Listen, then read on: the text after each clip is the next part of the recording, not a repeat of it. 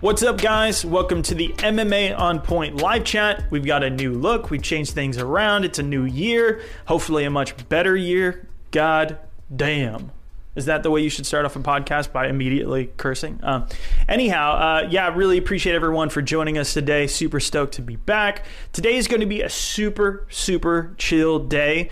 We prepared kind of the new look for this stuff, and we just want to chat with you guys today. So we're not going to go into too many segments or anything like that. It's just going to be focused on hanging out with you guys. So introductions, you guys know me, Jason, co-owner of the channel. We got our boy Lawton running everything behind the scenes. How you doing, Lawton? Happy New Year, everyone. I'm doing good, man. Good to be back. Had a few days off, enjoying it, and back to work we go. Enjoying me. Yeah. How are you doing? How's your new year been so far? All right. That was a very exasperated sigh. Honestly, we were talking about this right before we started. Let me introduce, and we'll kind of get into that chat a little bit and see how it's been. Pete is also joining us. Pete Carroll, our big boy here. Hello. Who's too good for this channel, who's done way too many cool things to somehow be working with us. I don't know how we scored this dude. What's up, Pete? How are you guys? Happy New Year. And that's complete lies. I am in beautiful company here, and you are guiding me into a new era of technology slowly but surely. Next week, I hope to learn how to charge my phone. It's going to be a big one. All right, you were relieved of your duties now. We got the quote that we finally wanted that we can use now to attract better talent than you, actually. No, dude. There's no such thing. No, we've actually joked because sometimes we'll have meetings. Like, PT's worked for basically everybody that is reputable. You know, you've written for ESPN, MMA Fighting. It's just insane, the people that you worked with. I know you've done some work with BT Sport, and there's some things that you're probably working on that we can't talk about behind the scenes. So we'll just say it that blanketly.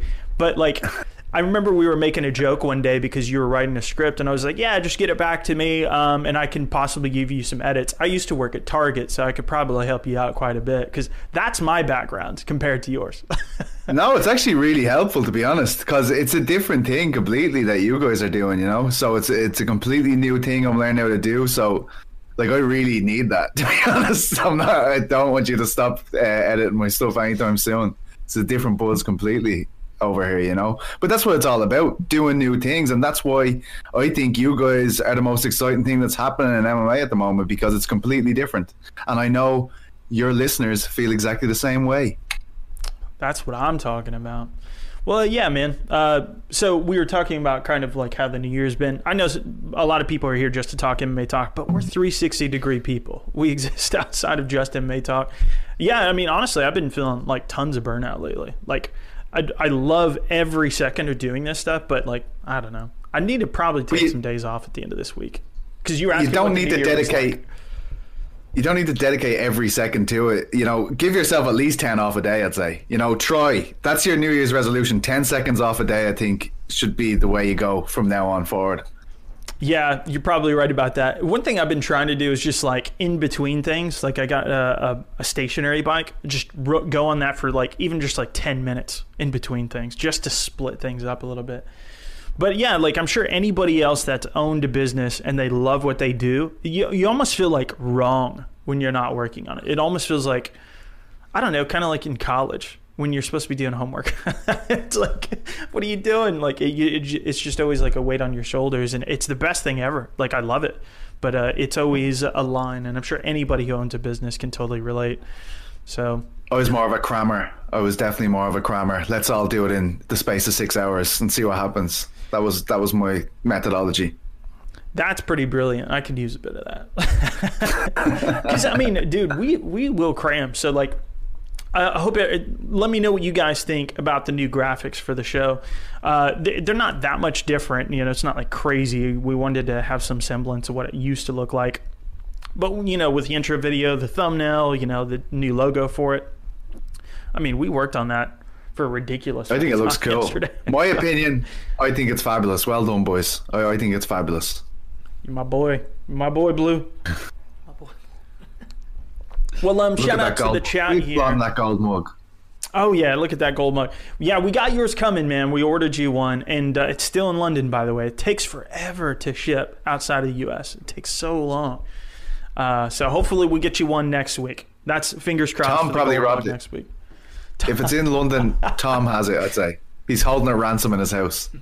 Tom Ransom is holding it ransom at his house, dude. You know, see what I did there? There's a synergy there with his name that just, it's like hidden in plain sight. You just know it has to be true. But yeah, let's dig into the chat a little bit. Enough with kind of the, who cares about us, Enough about your friend for 1 minute. So let's move it over to, there it is, okay. Missing the super chats on my computer here instead of just looking at your screen. All right, so Nicola, learning technology. Ooh, shout outs to that. Nicola Maxwell gives us $2. Let's go, Lot and the GOAT. You got some fans, brother. Me and Nicola, we go way back. We go way back about 3 months ago. The real MVP. Yeah, how do you say your name? Nicola. There we go. Nicola, please correct me if that is wrong. Yeah, that would be hilarious if it was Nicola. Because that's how we did say it before. That's what I said for like the first month because I'm a stupid American that can't read. Hey, man, reading is hard. It is. American Jiu-Jitsu, Armenian Jiu-Jitsu, you're always switching up your names between platforms. Good to see you in the chat. $2. Better Diamond. Dustin Poirier, Ric Flair. Woo. Getting random comments today, man. Well, definitely Dustin Poirier. Actually, not a Ric Flair fan. Held that up. So I'll just say that. Woo. Down, baby. All right, so let's move it on. Beyond the controversial topics such as Ric Flair, what do you think about the Usman versus Burns fight? So this is a question both to you, Pete, and a question to the chat. Put out your thoughts. Who do you think is going to win this fight, chat? But yeah, let's get your general thoughts on this. What do you think? It's February 13th, just been announced for. Yeah, I mean, I think that Gilbert has blazed the trail through the division as soon as he got a chance. He's really stepped up to the plate. He's beaten some really good guys, but I think this is a much bigger step up. Usman's gone from strength to strength as a champion. Like, I mean, on his ascent before he fought for the title, I know he was undefeated, but he wasn't setting the world on fire. But he really has since he got the belt around his waist. He's approached it with that championship vigor. I think he's looked amazing. I think Burns threatens him in different ways. He has one punch knockout power like Masvidal had, but let's not forget Masvidal came in on short notice. And he's fantastic on the ground. I think we've seen more striking out of Usman lately, and I think he'll probably want to keep this fight standing because Gilbert's so gifted on the ground. But then again, top position is king. If he can wrestle him to the ground and stay in top position, I think he'll be able to stay reasonably safe. So I think the ground is going to be won, as he usually is, by who has top position. But the striking one is certainly interesting because a big wallop from Gilbert could change everything for Usman. Yeah. I think I have a similar kind of take to you on the idea of who's on the top, because we've seen Usman up against Maia. It's not like, oh, the bottom game has got him subbed in the past. He generally does pretty good if he's on the top, so he should be fine, but obviously Gilbert will threaten like crazy from there. But if Gilbert's on top, that's a different story. Then he's in the attacking position, and that really changes things up. Let's see what the chat is saying. What are people somebody's just spamming that they like cabbage. I don't even know what that means. I probably said something wildly offensive. Cabbage Carrera? Well, no, because he was American. Oh, yeah. So Carrera. the heavyweight that got knocked out by everyone, including... He didn't get knocked out. He had a really good chin. He got knocked out by Tank Abbott, though, which was the shocker because it was like 2006 when that happened. But what's the cabbage meme about? I don't know. Maybe it's something to do with Ireland. We like ham and cabbage, but I don't know if that's what they're going for. But isn't it the Usman and Gilbert thing? Isn't it a bit like Gaethje and Habib, like where it was always going to be about top position to a certain degree. Like everyone was saying, like, oh, Gaethje's wrestling, he'll be able to stuff his takedowns, which he couldn't. But I was like, it's only going to be interesting if we see Habib on the bottom, because it's very rare that we get to see him there. Like, I mean, back in the Deep Bow days maybe and things like that, but it's so rare, and we never got to see it. So that would be the most interesting thing that could happen in that fight, seeing Gilbert get top position with a good amount of time left in a round. I think that would be really compelling. Yeah. So I finally found what the chat has to say about this as well. Bellico says, Usman is who he's got. James M has Burns. JTvo has Burns. That's the coffee coming up. Dane Haim has Burns as well. Usman, it's really split from what I'm seeing here. Alex Gronowski, Usman cage control. Very fair kind of shout there. Amador says Usman. Burns subs Usman late in the 4th. Interesting. Wow. I think put that's money on that. Naughty. Yeah, put money on it, guys. It's really interesting to see what you guys say. Waleed says, I only comment on live video so I can get a reply from MMA On Point. So there you go. I read your comment. I knew what you wanted, and I gave it to you. Don't say we don't give our community anything here. I've realized that we're actually on normal latency. We keep having problems with YouTube. We should have been on ultra low latency, but we'll get that fixed next week. So it might be a little slow in your responses here, but we'll try to get to them eventually. But yeah, I think, so what was your actual prediction? Are you comfortable with making a prediction at this stage? Who do you actually think is going to win it? Because I've got a prediction. I'm curious to see what yours is. I think Usman beats him by decision. I think that's a safe bet to make. I just feel like, they're so evenly matched. It could be one of those close fights in terms of the action is close, but it's 50-45.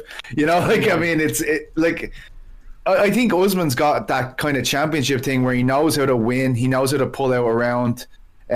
He has a good method to his madness, and if he sticks to that, it's very hard to beat him. He's hugely physical. His physicality, he's so big, and I think that was notable against Jorge Masvidal, and again against Gilbert. He's fighting a guy who's coming up from 55. So I just think that size is going to really hold him in good stead in that fight. Yeah, he's got such a strength advantage on virtually everyone in the division. It's just unreal. And Gilbert Burns obviously is a 155er who moved up to 170, and obviously he's bulked up to, so he's big, kind of like Masvidal has become for the weight class. But even still, they'll get muscled around. I think it was interesting. So when we talked to Stephen Thompson, he was actually saying Michael Chiesa moving up, obviously 155er, he cuts down from 210.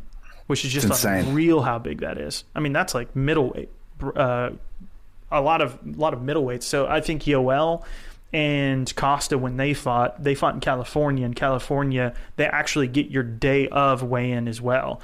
So they don't just weigh you in just to hit 185. They'll actually get you on the day of the fight to see how much you balloon up with water weight. And they were around 210 to 215. So that's like crazy. Of course, they're probably like 225, even, just by the end of the night. But it just shows you how much of a weight cut that is. And for Usman, I'd say Izzy. You just have to wonder. I'd say Izzy's going to be about 210, cutting to 205 when he goes up to light heavyweight. I don't think his cut to middleweight is crazy, He definitely would be one of the more natural guys for sure. I feel like the only reason, so get your thoughts on this too as well, chat. I feel like the reason that most people cut down, the biggest reason is because of wrestlers. I mean, it started in MMA specifically with Tito, who brought it over from collegiate wrestling, which is, where this all came from in the first place, the genesis of it all. But it's really just kind of interesting to think about because outside of wrestlers, I mean, is it really that big of a problem? Do you mind giving up 20 pounds to somebody who's a striker?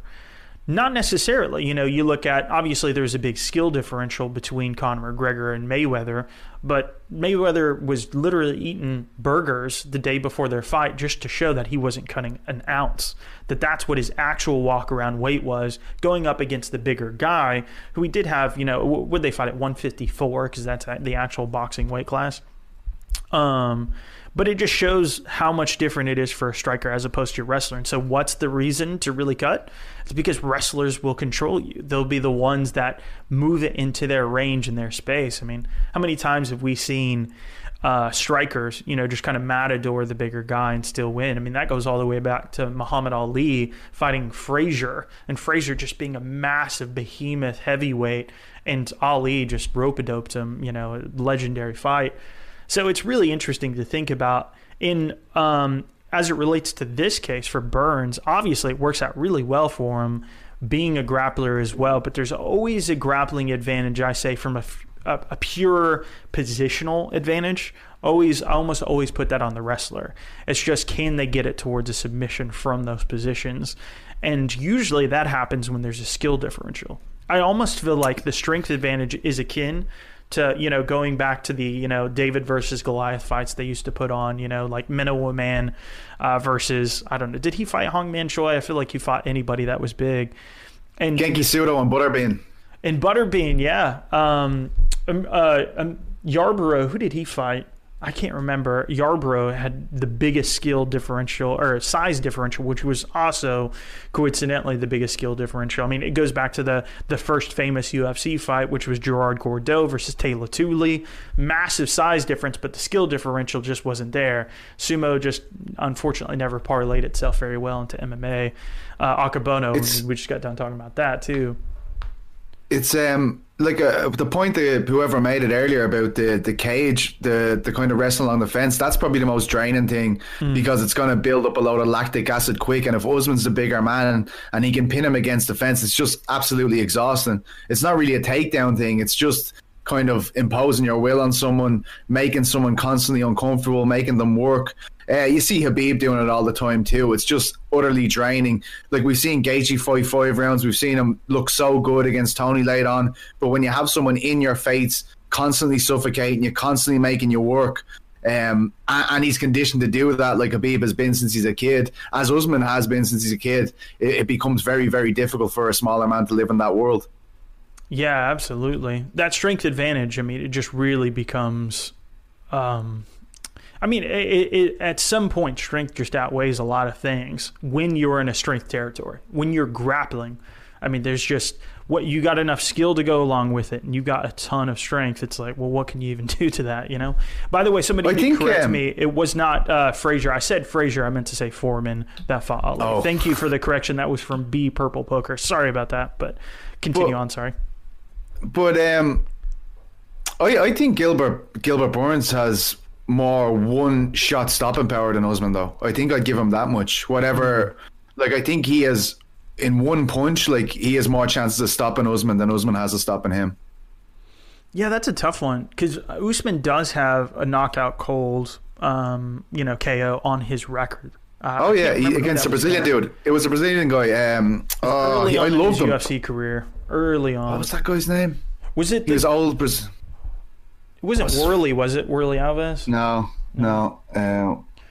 Let me pull up records. Actually, can you pull that up for us? Look up Kamaru Usman's record and pull that up on the YouTube scene. I was shocked by that knockout at the time because I hadn't seen Usman do it.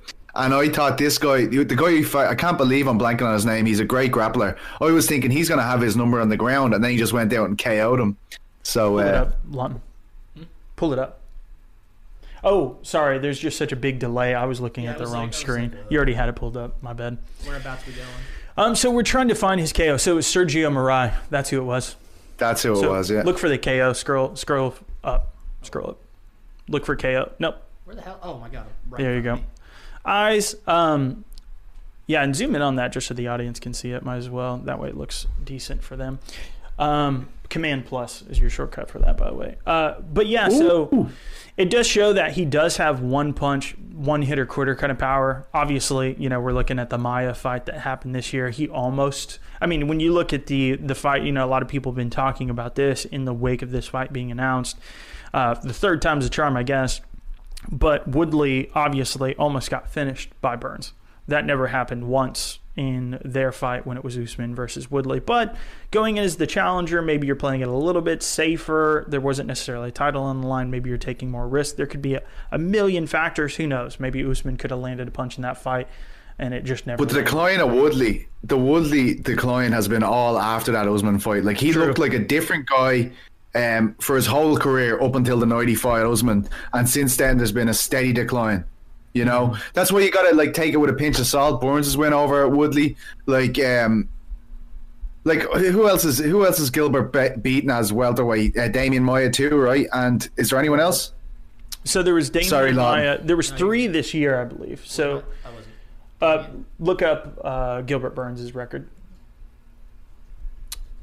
Yeah, he's fought 3. You're right, but I can't remember who the third guy is. I think it was Woodley, Maia, and someone else. Yeah. So Woodley, Maia, and Gunnar Nelson. Well. Oh shit! Yeah. Yeah, wow. that was at 170. Yeah. So actually 4. So he actually had Alexei Kunchenko as well. So 4.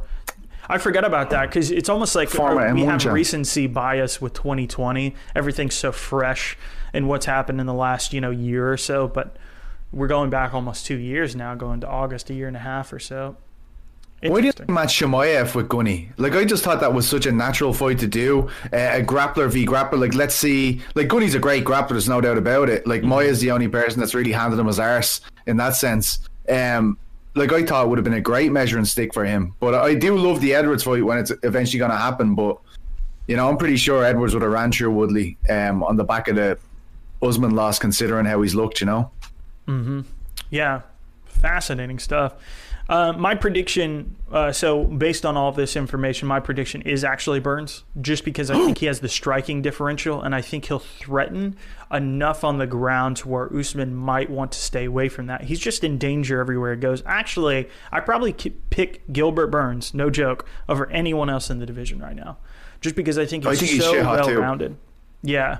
Yeah. I felt like Leon, if Leon had a fought Burns, that would have been a crazy fight. Ooh. Like, as in... Like, I think Burns, like, I don't like that fight with Leon at all. I think you're dead right. I think the only person, I guess, I have the question mark about is Usman, because he's looked exceptional since he came up to 170, let's be honest. I don't know. I mean, he must be kicking himself for the amount of years he spent depleting himself significantly to fight at 155. Yeah, talk about best weight class changes. We've done videos like that in the past, but I mean, it's almost ready for an update with all the people that have moved up and just had way better careers as a result of it. And there's no better example than that. Oliveira is that way too, because he's fought at 155 quite a bit, but he was at 145 for a couple of years. He notably got subbed by Anthony Pettis there, and he went back up to 155, and it was just the best thing he's ever done is to go back up. It was because he was so young, though, when he came into the UFC. I can remember he was 155 in his first fight, but he was long and so thin. And you were like, this guy has to go down to featherweight. And then he just kept missing weight all the time. I think. So, look, he looks great at 55 now, for Christ's sake. I mean, and we're going to really find out how good he is in his next fight, I guess. Real quick, man. Well, let's read a couple super chats here. Let's see. Nakul Yadav gives us $40 in his currency. You think Bisping beat Henderson the second time? I think he slightly beat Henderson, yeah. I gave it to him. I think that's close. I mean, it's one of those fights, we've talked about this before, it's one of those fights that calls into question scoring criteria. Because if you watch a street fight, you remove rules, any contextual implications of, regulation or anything like that. You look at that fight, you look at both of them afterwards, who won that? It's like a street fight. I've used this analogy a bunch of times. If you see somebody in a street fight, they're being taken down. Somebody's maybe learned some grappling, some jiu-jitsu, maybe they're a high school wrestler. They take down the guy who's fighting them, and then they eventually get up. It might be after 10 minutes or something. There are no breaks. Of course, there are no rounds in a street fight. The guy gets up, clocks him one time, he falls down on his ass, and then they continue fighting on the ground for maybe a minute longer before their friends break it up. There's no definitive end. Nobody got officially knocked out, but I think most people in that street fight scenario would say it's the person who knocked down the other person that won the fight, because in any other context other than point scoring, I just combined both words. In any other context, aside from that, people are scoring damage. They're not scoring in an official sense, but they're just like, oh yeah, that guy won the fight. He bruised him up, he knocked him down, and almost KO'd him, and he was on top. So if you bring that over to an MMA fight, so let's say you have 2 10-minute rounds where somebody's been taken down, and in the third round somebody gets clocked and they're almost unconscious as a result of it. That's what. So Pride used to score in its totality, and regulated, American, rule sets based on boxing, it's going round by round. And so if you judge it by the Pride scoring, Bisping absolutely lost. If you judge it by actual point scoring, which is what the current system is, then he deserved to win. It's like, was the new criteria in then as well when there was more liberal 10-8s? Because I don't think there was it? No, yeah. So you could have argued one of those rounds could have been a 10-8. So you could have argued absolutely. that. I actually had a really long discussion with a buddy of mine because he was like, that should have been a 10-8. I was like, because I remember that round. So it was the last minute of whichever round that was. It might have been the fourth round. I can't remember which round it was specifically, but for 4 minutes of that round, Bisping was controlling the action, scoring, and handily winning the fight. And then Henderson landed a bomb in the last minute. And by the end of it, Bisping was actually back up and continuing to fight and scoring again. So for me, that wasn't a 10-8. It might have been under the new rules, but back then it certainly wasn't. It's I can tell you as someone who was there covering that event live, it was absolute torture because it was one of those crazy events.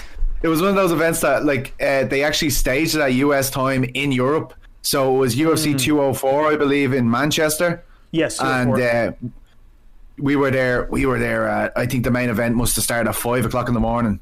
So it was an absolute disaster. It was really torturous. Like, I remember all the US media were there for it because it was a pay-per-view too, and they were just an absolute. It was really one of. I thought my colleague Niall McGrath was gonna have a heart attack. He drank so much coffee, he literally stood there like he was like that in the corner. He's like, and then we had to get our friends to bring us to the airport, and I was sitting beside him going like, "No, I think you're literally gonna have a cardiac arrest here. Like, this is very, very terrifying." But he lived to see the next day, which is great. But yeah, absolutely horrific event to cover. Dude, Niall, I was praying for you just now. I had your back. So he'll tell you himself, man. Adventure. It was sick. Yeah. Watch your coffee intake, guys. Yeah, watch your coffee intake. Jesus Christ. Actually, Tom was there for that event because that was back in the day that we were both working for What Culture, and What Culture actually got credentialed for that event. So he was there with, what was his name? He's a pro wrestler in Scotland. Joe Hendry. So they went there to cover it. Yeah, come on. They were telling me that's like the only thing that was keeping them up was the fear that Bisping was about to get knocked out, because every time Henderson would throw a big punch, they'd be like, "Oh shit, he's gonna lose. First British champion. We want him to do well, So yeah, pretty ironic that you were actually there for that. Let's move on to some of these other comments. I do think Bisping won, to put finality on that. I think he won under the current rules, or then at the time. Maybe you could have argued Henderson would have had a 10-8, would have been a draw as a result, but I gave it to Bisping. Flying Grayson, $5. What happened to Tom? So that's actually a good segue into the 204 story. He has died, guys. No, I think it was just kind of a natural thing once we brought PT on. Everything is being controlled production-wise. So I think once we get into a studio environment, Tom will be back into the fold. We kind of want to do, so this is the throwback to your former employer and to anybody who's been watching MMA for a while. It's been a couple of years now. But we would love to do an MMA Beat style show on a weekly basis. So when we get moved into a studio, and, once we're, COVID's over and stuff like that, of course, PT, I don't know what we're going to do with you, because you could literally do anything for us. We could have you on the road doing documentary type kind of stuff. We could have you do events. Yeah, I think all of it. So sometimes you'll be doing the beat with us, whatever we end up calling that. Other weeks you'll be out covering something, but we'll have, Tom more involved. It's just, while it's set up here in America and we have all the gear here and everything set up, it's just hard to include 3 people. So Tom wants to call it MMA feet on account of his insatiable foot fetish. He's told me that twice. I'm deadly serious. It's just looking at MMA fighters' feet. That's all it is. It's just after Tom a hard reacting. training day. That's what he likes. Just a real hard training day, man. Hard in more than one way. He wants some sweaty. Yeah, let's move away from this topic real quick. Armenian Jiu-Jitsu gives us $2. Prediction for the 92 Royal Rumble. Who actually did win that one? Hacksaw Jim Duggan won the one 89, right? That was the first one. The Ultimate Warrior, the greatest wrestler who ever lived. My dad. AKA my father. Yeah, we'll give it to the Ultimate Warrior. That's my prediction. Do you know I used to wear tassels to school? The Ultimate Warrior had? Yeah, I was obsessed with them. Yeah, I had a jacket with a lot of tassels. I used to come in and be like, ah! Yeah. You would just run everywhere. You just have you'd have a Sony Walkman, because that's all we had back as kids was a cassette tape. You just have that connected to one of those shitty little speakers that was even in battery powered, and you just have the entrance theme. So anytime class would be over, dun dun dun dun. Savage. But he's so cool. With the tag. I used to try and get a lot of shoelaces and try to put them around my biceps because I thought like if you put them on, it would make you really muscular.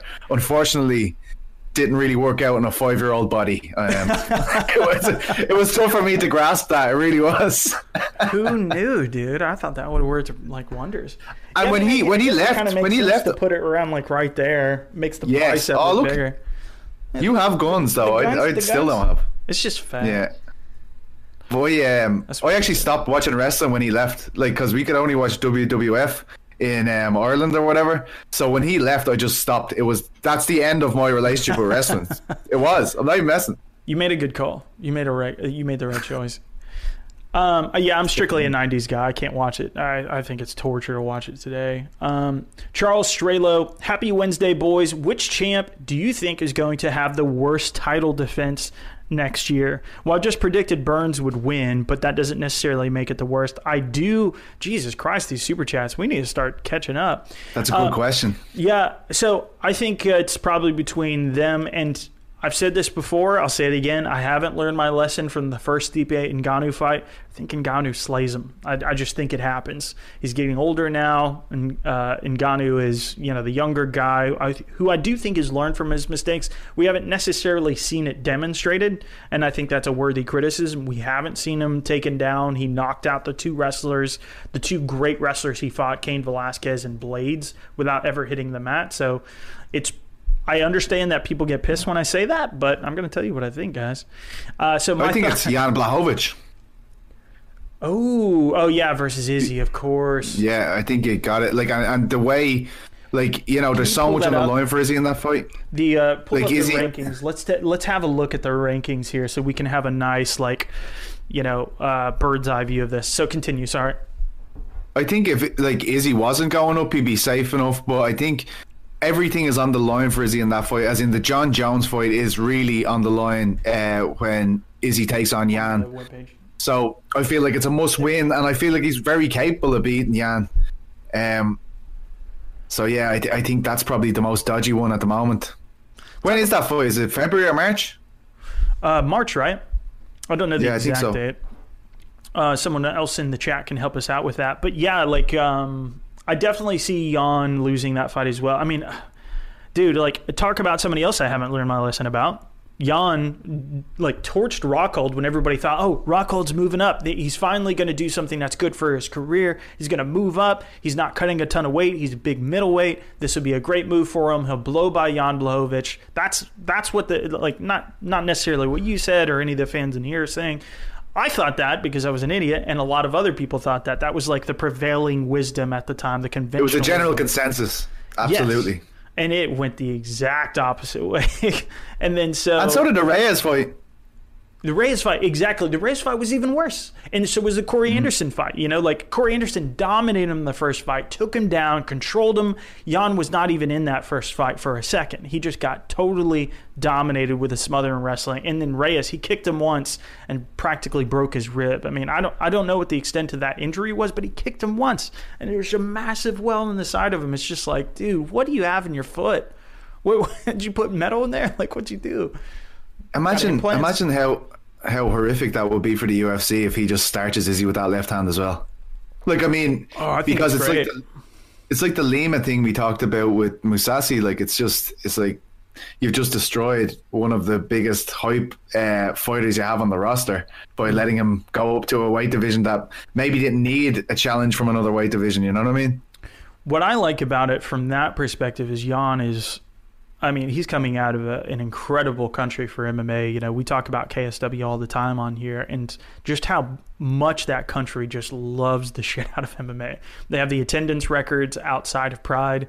It's just insane how many people have actually gone to KSW events, and because they don't speak English, it doesn't get as much coverage here, and that's something that we try to put a spotlight on with our Composers Corner, and we talk about them, and our video that went up yesterday with prospects and talking about Mateusz Gamrot, and it's pretty interesting to think about all that stuff. But I think that's the good thing. Yes, Izzy is a superstar, but I think it just creates another one outside of it. So, the way I see it, it's win-win. Whoever wins that fight is just gonna blow up. You're right, because I think like right now, if UFC and KSW put on an event in Poland, you'd have a lot more people going to KSW in Poland. That's just the reality of the situation. They have something that's catered to that market. Yeah. They understand the people there.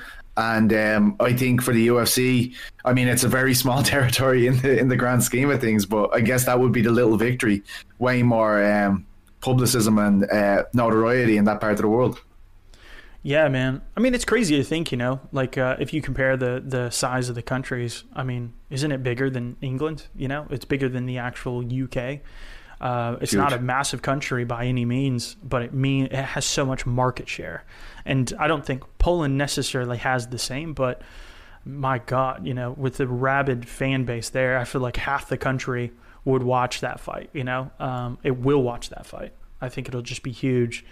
And what it also says is on an international scale, because it is there. I mean, it's still international KSW. Don't get me wrong, but it is largely Polish as well. Khalidov, we talked about him a ton versus Scott Askham with that switch kick. Neither of those dudes are Polish by any means, but the vast majority of their stars are Polish. I would say, the Pudnowski, going back to him, RoboCop, or actually is RoboCop Croatian? Croatian, yeah. Yeah, so actually, maybe I'm convincing myself out of this argument as I'm going through it, but they actually have a big market share in Croatia around the Balkan area there. So I mean, that's one of the few countries they go to. So they go to Poland, they go to the UK, they've gone to Ireland once, and they're putting a lot of effort into Croatia and stuff now on account of how big RoboCop is. Yeah, that man, see, that is the thing about the UFC. So why do we always say, I want to see that dude in the UFC? Because the bummer about it is you want to see him continue to grow this organization, because I think KSW is dope. I love watching their stuff. But on the same extent, what do we really want to see at the end of the day? The best fight the best. And so that's why we say the UFC, because they have the large, majority consensus roundup of fighters of any organization in the world. And so that's kind of like the thing about it. And who knows how things could change with this antitrust Sean Shelby stuff, is obsessed with Roberto Soldic. I know he's tried to sign him up so many times. I've heard it a lot, but Soldic has just re-upped with KSW, so I feel like KSW's job now is to find compelling fights for him. That's all you need to do. You need to get as much eyes on him as possible, because this could be endgame essentially with KSW if they can't. And I think because Roberto has just gone up to middleweight, you gotta strike while the iron's hot. Make Khalidov v RoboCop. Make the biggest fight you possibly can when we get out of this lockdown situation, and knock everyone's socks off with that. And if he goes to the UFC after that, at least you can say you absolutely maximized his talent, Yeah. So that's going all the way back to that question. Tells you how good the question was, where somebody scroll up just a little bit. Actually, I'm looking at your screen again. Whoops, didn't learn my lesson. Charles Strelo, he's the one that said, which champ do you think is going to have the worst title defense this year? And so we kind of outlined Jan as probably the one that's going to have the most trouble. But then again, everyone always counts that dude out, and he just kills people. I love Jan Blachowicz. I think he's awesome. I'm very excited for that fight because there's so much danger potential in that one. They're both going to keep it on the feet. We're not going to see a Yoel situation where Jan is just going to do this for a full 2 minutes in the first round. We're not going to see that. And, of course, Izzy's always going for the kill. So one way or another, I feel like that fight's just going to be incredible. So either way, we're not shitting on him too bad. It's just Izzy is that level of talent, and he's earned our respect. So both of them have, but Izzy just has that caliber to him. Moving it on, we got a ton of super chats here. Definitely want to keep up with you guys and respect the fact that you guys are supporting us. Can we get MMA On Point logo on some hats and hoodies? Yeah, absolutely. If there's a demand for it, 100%. I mean, yeah, we'll look into that 100%. I missed one. Bold prediction, my girlfriend, Armenian Jiu-Jitsu, my girlfriend Tracy Cortez, congrats to you guys hooking up. That's great. Will be 125-pound champion. Book that. Ooh, that's a tough weight class, man. I mean, Valentina's... It's going to be Valentina Shevchenko. Yeah, dude. I appreciate... Valentina's going to beat your girl's ass. I'm sorry. Right? I mean, I'll put the gaff on it now. That is we not actually have happening, an mate. interview with Tracy Cortez set up tomorrow. So, and you're Tell her I leading it. said I it. forgot to tell you. You're leading it, actually. Mate, are you joking me?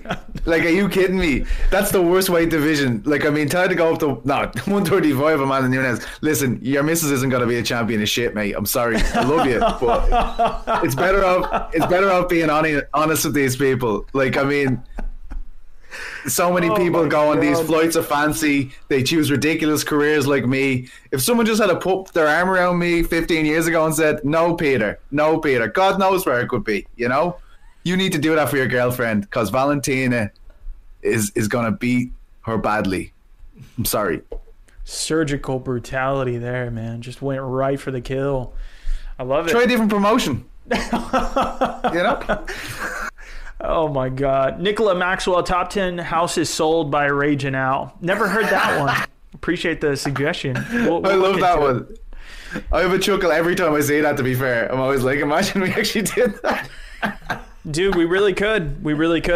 I will just say this. I've always subtly hinted at this in the past. We have tried in the past, so we'll see.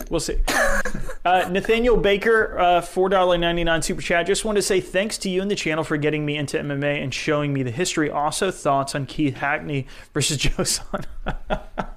Hey, well, at least you know your history going back to that one. Was that UFC 5? Appreciate you, Nathaniel Baker. That's a big goal, this channel is to try to bring in new fans and stuff like that. So it's good to have you on board, and I'm glad that you're really into it. Best beatdown ever, specifically to the right part of the body that is now illegal, and thank God it was legal then. So pretty great. Well, that's up until Valentina gets her hands on your man's girlfriend, and that'll be the biggest beating of all time. That's a callback. That's a callback. That's a call way back. You guys remember when we were just talking about that way back? Dixon Cider, we love this name. We know it's a pun. We say it anyway every time. Good afternoon, fellas. Mike Crazy Horse Perry. Is that actually his nickname? Are we giving him the Platinum. Charles Bennett? Are we giving him the Charles Bennett Crazy Horse old nickname? Is that what people are calling him now? It makes sense because he's turning into Felony Bennett pretty quick. I get the analogy. Is just asking to be cut with his recent antics. Also, Charles beats everyone. Oh, it says it was cut off, but beats everyone at 155. Hashtag except Habib. I think that's the best fight. I've talked about this a couple times. The best fight you could possibly do for Habib. I'm fully on board with the GSP fight. I love that fight. But I don't think GSP is going to come back, and I don't think Dana's going to set it up at this point. He might. I'm all on board for it. But if he stays within 155, Oliveira is by far the best fight that you could possibly do. He's already wiped the floor with Gaethje. He's already wiped the floor with Poirier, and he's already wiped the floor with Conor. So the three top people that are in contention, aside from Oliveira, he's already wiped the floor. So do you really want to see rematches there again? Maybe if we see them do something that shows tremendous strides on the ground. But the one person who has that in spades right now is already up in contention. We haven't even talked about that yet, which is Justin Gaethje versus Oliveira, which is in the works. Incredible fight. It would be really interesting to see how that goes. I think we can jump into that in here in a second once we get caught up with these super chats. But that's the most compelling fight you can make by far in the division. And who is going to challenge Habib? Habib might still wipe the floor with him, but at least he has a skill set that says, I can knock you out and I can also submit you, and I have a great ground game, Nobody else can. But he's not going to come out of retirement for Charles Oliveira. He just isn't. Like that, be realistic about it. Like, he's going to come out of retirement for 30-0. That's what I think it needs to be dangle a big carrot. And I'm not talking about money here. I'm talking about it needs to be a GSP. It needs to be something outrageous. Actual carrots. Yeah, actual carrots, man. Not talking about money here. But it needs to be a good opponent. And look, if Conor goes in and beats Poirier on January 23rd, the fan base flips so quickly. They'll be like, "Oh, come on out of retirement. Are you afraid of Conor?" Which he obviously isn't. He destroyed him when they fought. But it makes sense from the UFC's point of view to try and put that fight on. Dana's constantly never ruling out. Habib wants to stick by his word and not do it again, so I doubt that very much, but I really feel like there'll be huge demand for that fight to happen again if Conor looks like vintage McGregor against Poirier. So I just asked Lawton to pull up Dana White's Twitter. So this is what I always think about, and I get what you're saying. You're arguing in their stead, but keep scrolling down until you see a video of him on like a big ass yacht. There it is. Yeah. So this is what I think of anytime somebody makes that argument. I know you're not saying what you want, but this is what I think of whenever I think of just like, oh yeah, it'd be great for the UFC. I don't give a fuck what's good for them. They're set. Like, look at that shit right there. They are not hurting for cash. I don't give a fuck that billionaires get more billions because they're fine. They're set. It's not like it's hurting them. On one end, yes, you think it's good for Khabib, but Khabib is killing it. He's making money. What I want is the best fight possible, selfishly as a consumer, that I pay for. And so what I say is, give me GSP, give me Oliveira or Riot. Yeah, but mate, this guy like couldn't stop getting what he wanted when the world had a plague going down. So I mean, what you want and what Dana White wants are very different things. And guess who wins? Guess who wins? Oh wait, okay, no, of course. Maybe I don't win. Yes, it's a good point. You know, I see exactly what you're saying. Like, what does the UFC want to do and arguing for them? But I don't know. I'm just going to be more selfish about it and say that's the funner fight. Yeah, it is. And look, if he goes in and wrecks Gaethje like he did with Tony, that could gather a lot of momentum and it could be built from there. You're right. Like that could change a lot of shit. You know what I mean? Yeah, we'll see what happens. Unless Conor just does something like phenomenal at this fight, where like, I don't know. Like I almost want to see if they set up Conor. So like, let's set up stipulations where I would actually be hyped. And even then I might not be. But let's say the perfect scenario, he just beats for more than 2 rounds, because that's the criticism of Conor. Let's see him get past 2 rounds, not look gassed. Let's see him do some grappling. Let's see a bit of that. Let's see him move on the ground. Obviously, Poirier, he's not great in terms of in comparison to B, but he's great in comparison to the rest of the roster, you know? We think of guys like Joe Duffy that he just mauled, you know? So he's good on the ground. He actually almost subbed. I don't care what anybody says. I think he almost subbed Khabib. He got him down into that guillotine position. And if he would have gone for full guard, I think it would have been lights out. I think he would have choked him out. I don't think Khabib would have tapped because I don't think that's his style. So he is a good grappler. So setting up the most ideal situation to be hyped about Conor, which I'm not now. But if he did take him down, he actually did something to not only hurt him on the feet, but he also spread his energy out and showed that he can go a longer pace. Even then, I don't know if I would be hyped for it, but that would be the best case scenario for it. And Oliveira, I still say in that best case scenario, beats him in terms of intrigue on who does better. Who's going to sell more dollars? I don't care, because I don't make any of that money. I'm still paying goddamn $70 because of the new price. So there we go. But absolute truth for me, none of these fights really would get me jumping up and down. Like none of them. Like the McGregor rematch doesn't appeal to me. Oliveira isn't like, wow, I need to see this right now. I feel like if he walks away the way he did, it's one of the most beautiful ways to end a career in the history of the sport. Yeah. And if he sets that precedent, that would be an amazing legacy on top of everything else he's done, because it was beautiful. The whole thing, like the submission, the performance, the emotional farewell, the tribute to his father. If that's the last time we see him in the octagon, I think it's a beautiful way to go out, to be honest. Yeah, I totally agree. This is what we want for fighters. I feel like we want it so bad until it happens. Then we're like, damn it, dude! I want to see another fight now because he looks so good. Like I want to see him tested against GSP. I want to see him. In my case, I want to see him tested against Oliveira. And then you got the more casual side that does want to see the Conor rematch, because there is fun. I would give it some credence to that argument. When there is a big fight, there's a big fight atmosphere. That's fun. That's just the truth. His foot was clearly a balloon, Jason. Come on. Yeah, I was there for that fight. I'm sure you were there covering it. I was there as just an asshole watching it there. Foot didn't look like there as an asshole. Just a big asshole. Oh my god. It was definitely a balloon. Medically, I believe he went to a doctor and he said, "I'm sorry, Conor, but your foot, it's a balloon, mate. I don't know what else to tell you." And he was like, "I don't care. I'm going to fight anyway." And they were like, "Well, that's why you're the GOAT, mate. That's why you're the greatest." What is it that Connor said when Aldo hurt his foot? He was like, no, it was actually RDA. He was like, oh, his pussy's hurt. Like, that's what he called it. It's like, is that really the route you want to go for excuses? Because, oh, my God. It's just so crazy. But anyhow, let's try to get caught up on some of these. We're having so much fun talking about this stuff. That tells you how good the questions are. So, how would Stone Cold Steve Austin do in MMA, says E-Bando? Shit. You get walloped. Raging Al's houses, though, says Nicola Maxwell. She's really harping on it today. Not that the rest of the fans aren't. Hardest fight for Izzy, in this order, I guess. Glover, Rakic, or Ankalaev. I would say Ankalaev, actually. I think, Rakic I put up there, and of course Glover's had a tremendous, 2020. I say Ankalaev, man. Like, I just put him on my prospects list just because I think he's great everywhere, and he starches people, knocks them out. I think he's just so diverse. Rakic, I think, is diverse as well. I mean, they're all diverse. Don't get me wrong, but I don't know. I'm going to get shit over this. Yeah, I'm go going to for get it. shit over this. Give me that shit. I'm going to get so much shit over this.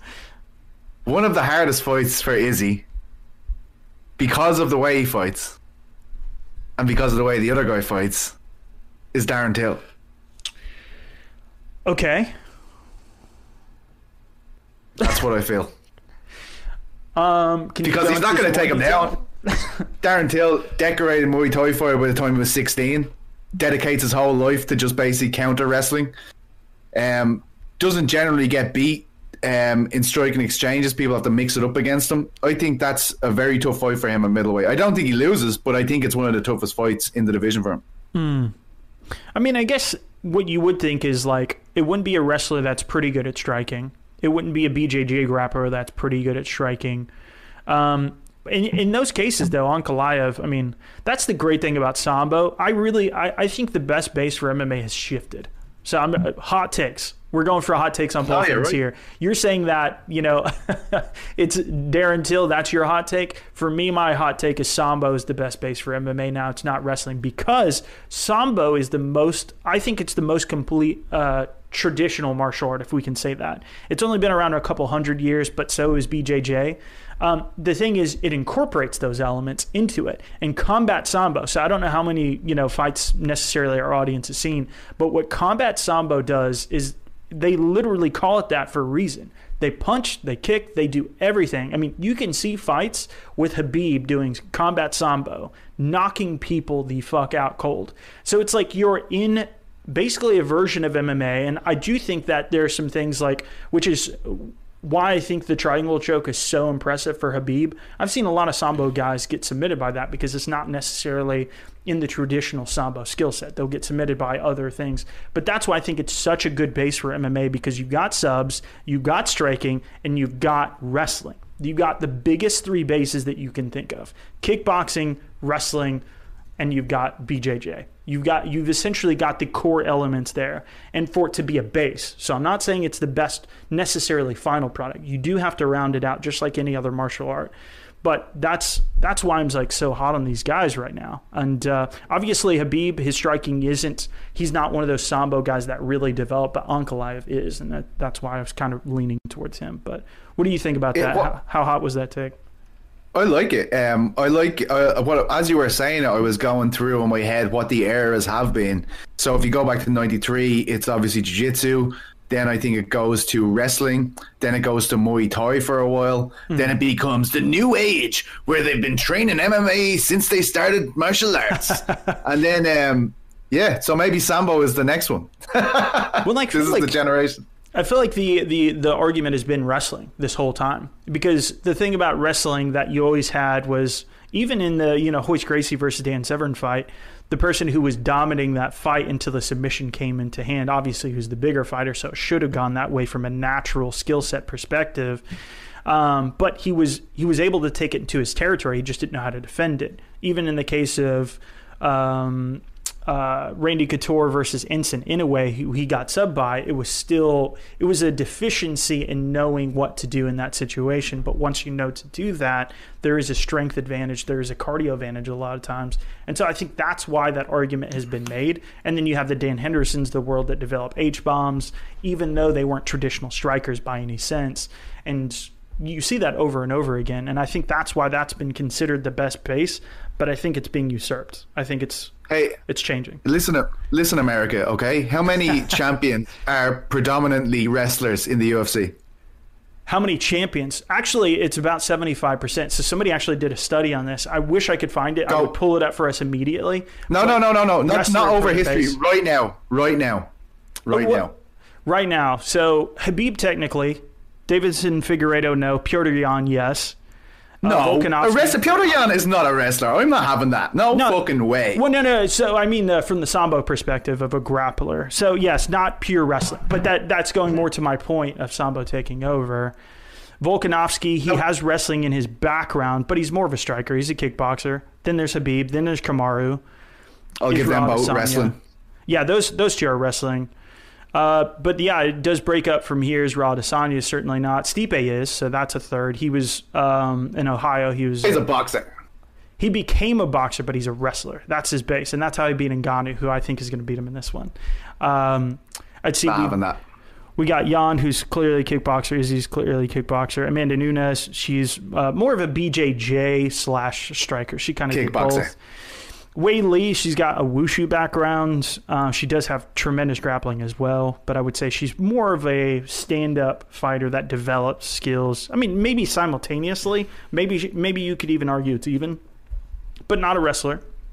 Valentina, definitely not a wrestler. And then, so Nunes was still at featherweight as well. Point made. So we got three. Well, who's the most from a single discipline? So we got Izzy. Valentina, that's a kickboxer. Izzy is a kickboxer. Jan is a kickboxer. So there's three. So it's 3 and 3. So maybe to your point, I just don't think that Sambo's made it over quite on the skill level yet. So let's even go back to like early 2000s Pride. Fedor finishing Nogueira. Well, not finishing. That's the wrong word. He dominated him is the word that I'm looking for. Just absolutely pillar to post in both fights. It was Sambo in its most pure form versus BJJ, and what won out. None of those subs ever became a problem for him, you know? And there was. Well, I don't think what I mean is I don't think wrestling is still the dominant force. I don't think it is. That's a fair point to make, yeah, for sure. That was all I was trying. John Jones, though, I mean, to be fair, John Jones would technically still be the guy, but I think Reyes beat him, so I'm going against my point there. I mean, you could really play both sides of this. I still say wrestlers historically then. Maybe it has changed now. Yeah, but I'd agree with you there. Yeah. Good point, though. Really good pushback. I like that. I love a good debate, man. I'm all about it. Aldo brought through that generation that the lighter weights just kicked the shit out of all those wrestlers. Rest in peace, wrestling. Dude, who was saying this the other day? Somebody was just talking about how people that are great kickers, they have incredible takedown defense because they just have like the biggest like fucking quads, the biggest like hips, like really developed, just muscular like lower half to where they can just easily maneuver their way out of things. And Aldo, dude, like Aldo, when he was at his best, nobody could take that guy down for more than a split second. It might be a trip or something like that. It wasn't a traditional double leg that would get him down most of the time. It might be a single with a leg trip behind it or something like that, but you weren't getting him in a high crotch and throwing him over your shoulder like DC does to everybody. It just wasn't happening. You couldn't keep the guy down, so yeah. That was incredible, that the leg kicks. Like, so Aldo used to break these wrestlers with leg kicks, and then Khabib just ate all the Gaethjes and still like took him down and had his way with him on the ground. I thought that was incredible. Dude, I almost think we should do this as part of like what we kind of do. So maybe we've been talking about modifying the Kumite. We didn't do it today just because we didn't have time with all the new graphics, but I like this. Like, I love getting into like a topic of discussion. You're on one side of it, I'm on the other, and let's just see what wins out and then get the chat involved for it. I absolutely love it, man. It's good fun. Let me know what you guys think about it, and we can toss out ideas for that. But it's almost like we almost have like a time limit on it. Like say we just riff for 10 minutes. We just go back and forth, and the audience maybe scores it, you know. But yeah, let's move it on. We got a bunch of super chats. I want to make sure we're respecting that. So it was from Hunter Monzin, $5. Appreciate you, Hunter. $115 for the women 135 for the men, most competitive weight classes right now. What's your opinion? Oh, bantamweight has become an absolute fucking Shark Tank. I agree with you that it's gotten amazing. Like half the guys that I put on my prospects list were bantamweights, dude. It's just unreal. 115 absolutely for the women. I don't think there's any question about it. That is by far the most contentious weight class. Andrade is about to challenge for the title after coming up from 115 at 125. She's on the verge of getting that fight. 55 is quite interesting at the moment as well. Men's 55 because of the title displacement, and then everybody kind of looking at it like in that tournament sense. Gaethje, Chandler, McGregor, Poirier, Oliveira, Hooker. You know, like there's a lot of guys there. A lot of things could happen.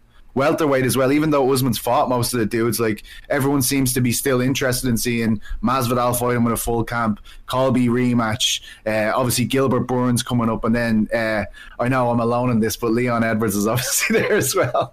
Yeah, man, there you go. I love Leon Edwards too, man. I've been saying for the longest time when people were super stoked about Jimmy Manua or Darren Till, it's like, there's your guy right there. He's right there. Yeah. You're booing him as he's beating Gunnar Nelson, who's not your countryman.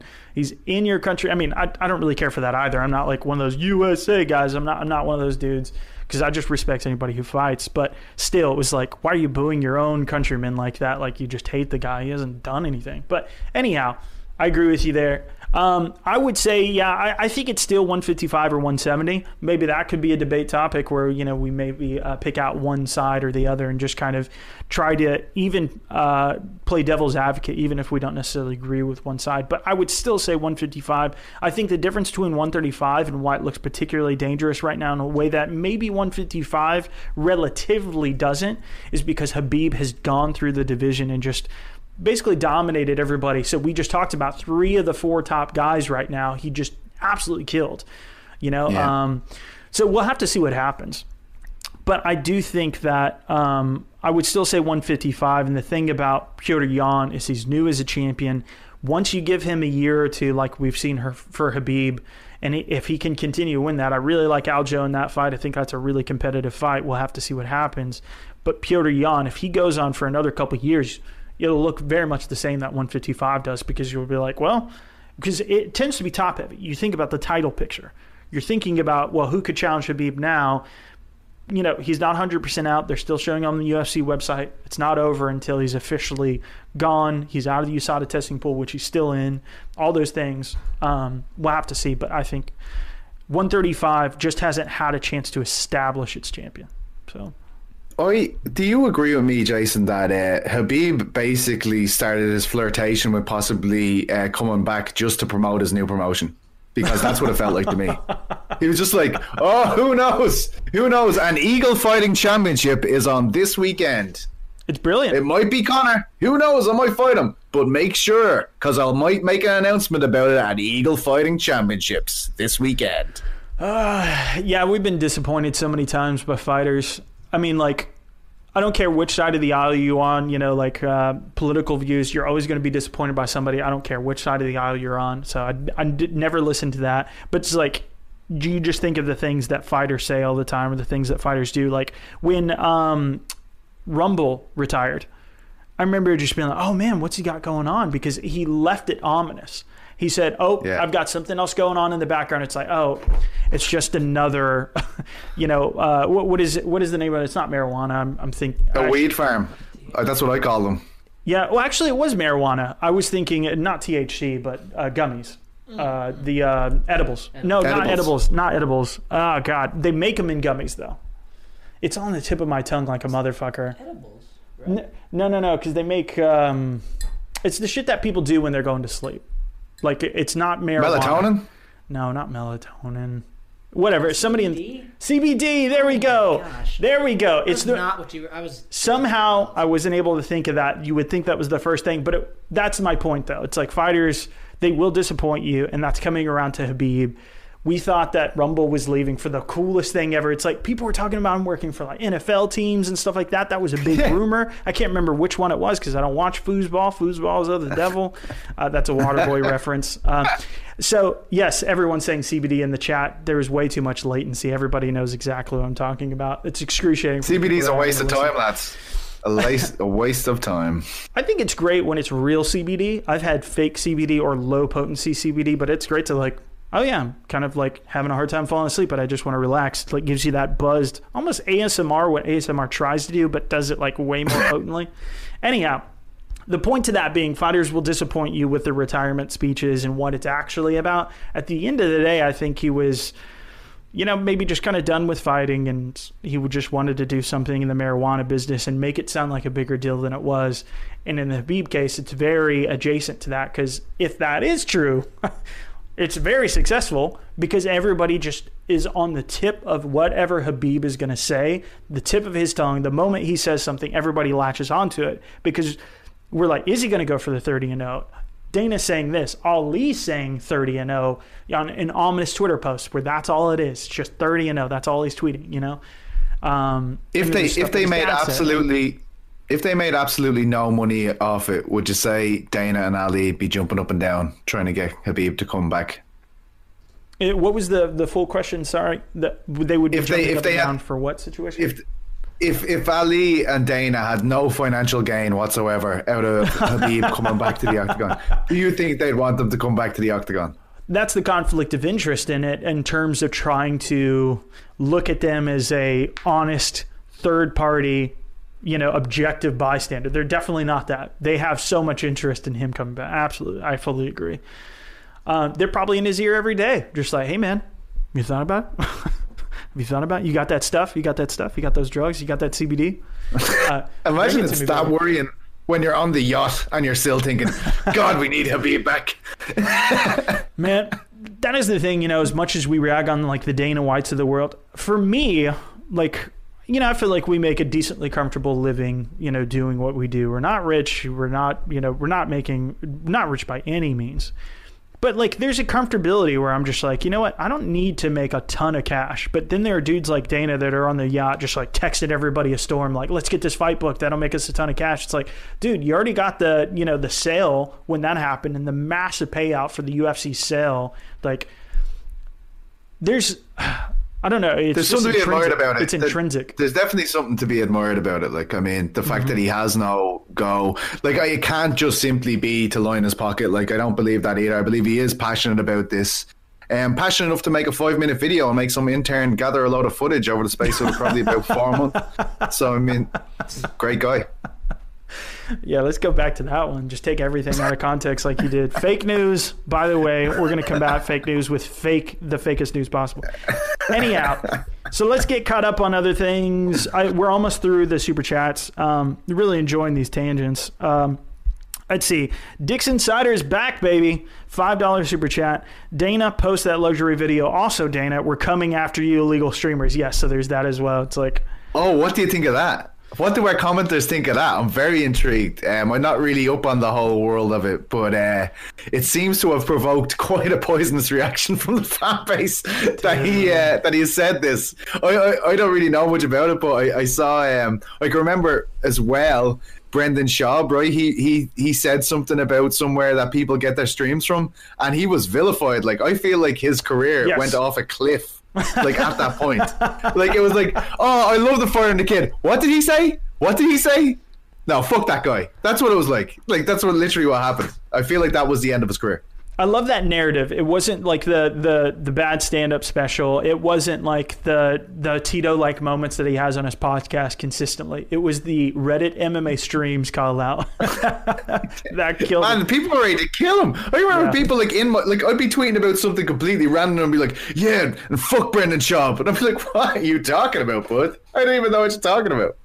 Dude, it's fucking great. Yeah, man, I guess my take on it is it's a scare tactic. What it sounds like, I was literally watching a documentary about like LimeWire and what happened to all those services. That there used to be, and anybody who was, you know, using those services remembers there was a service called RIAA, and they're essentially like a big consortium, a big group that would sue these you know, platforms like Napster and LimeWire on behalf of the record labels and things like that, and just put up big money lawsuits. And that's what got them all taken down. And I mean, it was a matter of time. Of course, that was going to happen. It was, you know, file sharing was their whole thing. And so it's a similar concept here. And Justin TV, so for the old school fans that remember, that used to be where people used to stream, and the UFC got that taken down. That's what it feels like. It feels like both those situations kind of combined into one, where it's like, is he going to start going after individuals? Like literally people that just pirate. It's like, oh, we tracked your IP address from setting up a fake website. You clicked it. Now we have your IP address. We saw that you were trying to watch the fights illegally. Maybe they even give them a snippet of it to where they can legally say you were watching an illegal stream. I don't know. I don't know how that shit works, but I'm more inclined to think it's a bluff, that there's just nothing they can do. There's just no way, you know? He's got a big surprise, everyone. Watch out. Watch out. Maybe he's just going to give them all for free from now on. He'd be like, oh, here's a surprise, guys. I don't want your money anymore. Thanks so much. They're all free. Yeah, I mean, that's the thing. Like, it's literally like the biggest fuck you, big dick money move ever, where it's just like, oh yeah, I'm going to jack up the price and then I'm going to punish everybody who illegally streams it. And what the fuck are you going to do about it? And honestly, I don't have a good answer for that. What are you going to do about it? Luckily, you know, it's part of my job and, you know, I don't have to pay for it out of pocket anymore. So, but it is a bummer. You know, I remember when I was, you know, back in like 2010, I was trying to go to a friend's house. I was trying to go to a bar because I couldn't afford it because I was working at a prestigious place called Target. And so therefore I couldn't afford it. You know, it was like things like that. So I've been there. I understand where the fans are 100%. What are you going to do? Trey Main says it's not going to stop people. And that's what happened with the music industry. I mean, people went to torrents after that. They went to all sorts of other platforms. But it's kind of like the smart folks that figured out how to keep doing it. The average consumer, they kind of stopped doing it. And I think everybody relented and they went for things like Spotify and stuff like that over time. But the answer is better, though. $10 a month. It's like, yeah, I was buying one CD a month back in the day. So $10 is less than I was spending for a $15 CD, and I get everything. So that's what I was going to say. I used to buy probably 8 CDs a month, you know, and they were all like 20 quid each. And now I have it all for 10 quid. It feels like the artists are losing out on a lot of money here. You know what I mean? Like, seriously though, like, I mean... Irony time. Irony time. I was listening... So there's a great podcast called Freakonomics, and they break it down by the numbers. Record companies are making hand over fist with Spotify. Because here's the thing. All those people that were streaming it in the early 2000s and things like that, they weren't spending a dime on the industry. But now people are like, oh, $10 and I get everything? Fuck yeah, I'll pay that. So all those people that literally weren't paying, like they might buy one CD every 6 months. Now they're paying $10 every month, and they're in contracts. You know, some people, they'll do it for a year and they get a bundled rate, you know? So it's like continually coming forward money that just wasn't coming through. Record labels are making hand over fist. Artists, they're on the long tail of the distribution. So, you know, if you look at it from a statistical basis, let's say the industry and Spotify are making the most money here. But as the graph goes down, they're on the long tail, way off to the side, not making shit. The artists.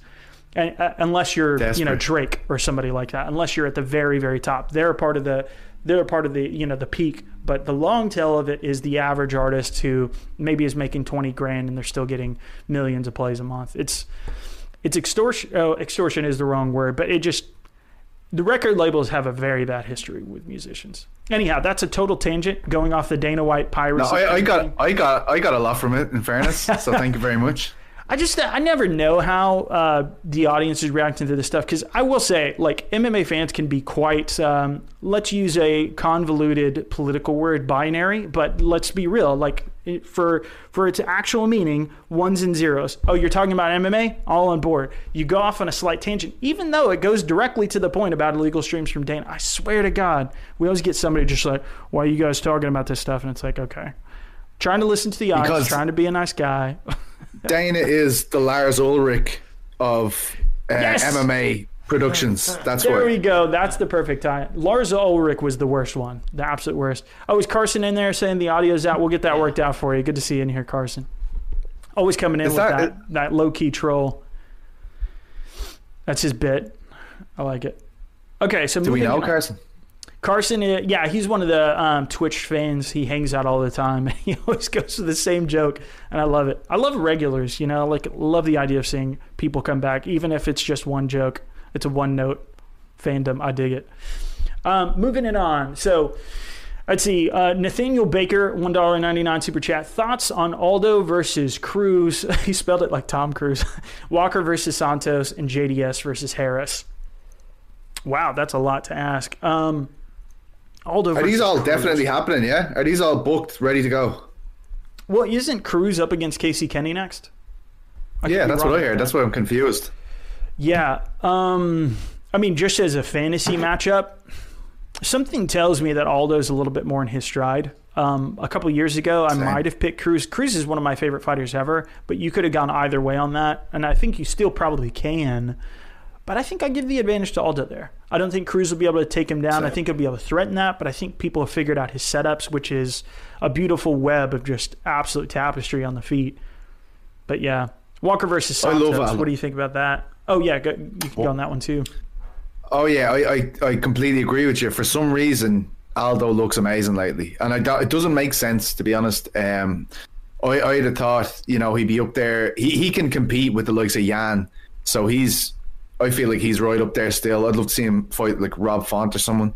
But yeah, what was the next one? JDS and who? Walt Harris?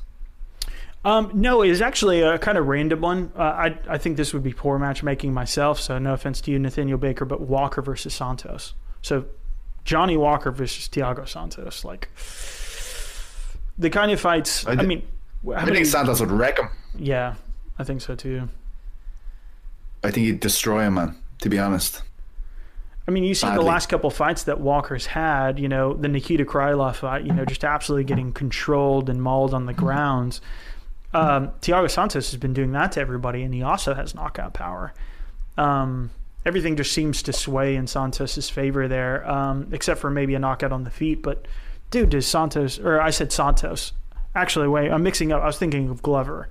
Actually, that is more interesting. Why was I thinking of Glover? I do that a lot, where I'm like... it's almost like a Freudian type kind of thing, where I'm thinking of something else. But I don't know what's going on with that. I would still say Santos, though, for sure, at this stage. I think what you said applies to Santos too. Like, he is very good. Like, he stays safe on the ground.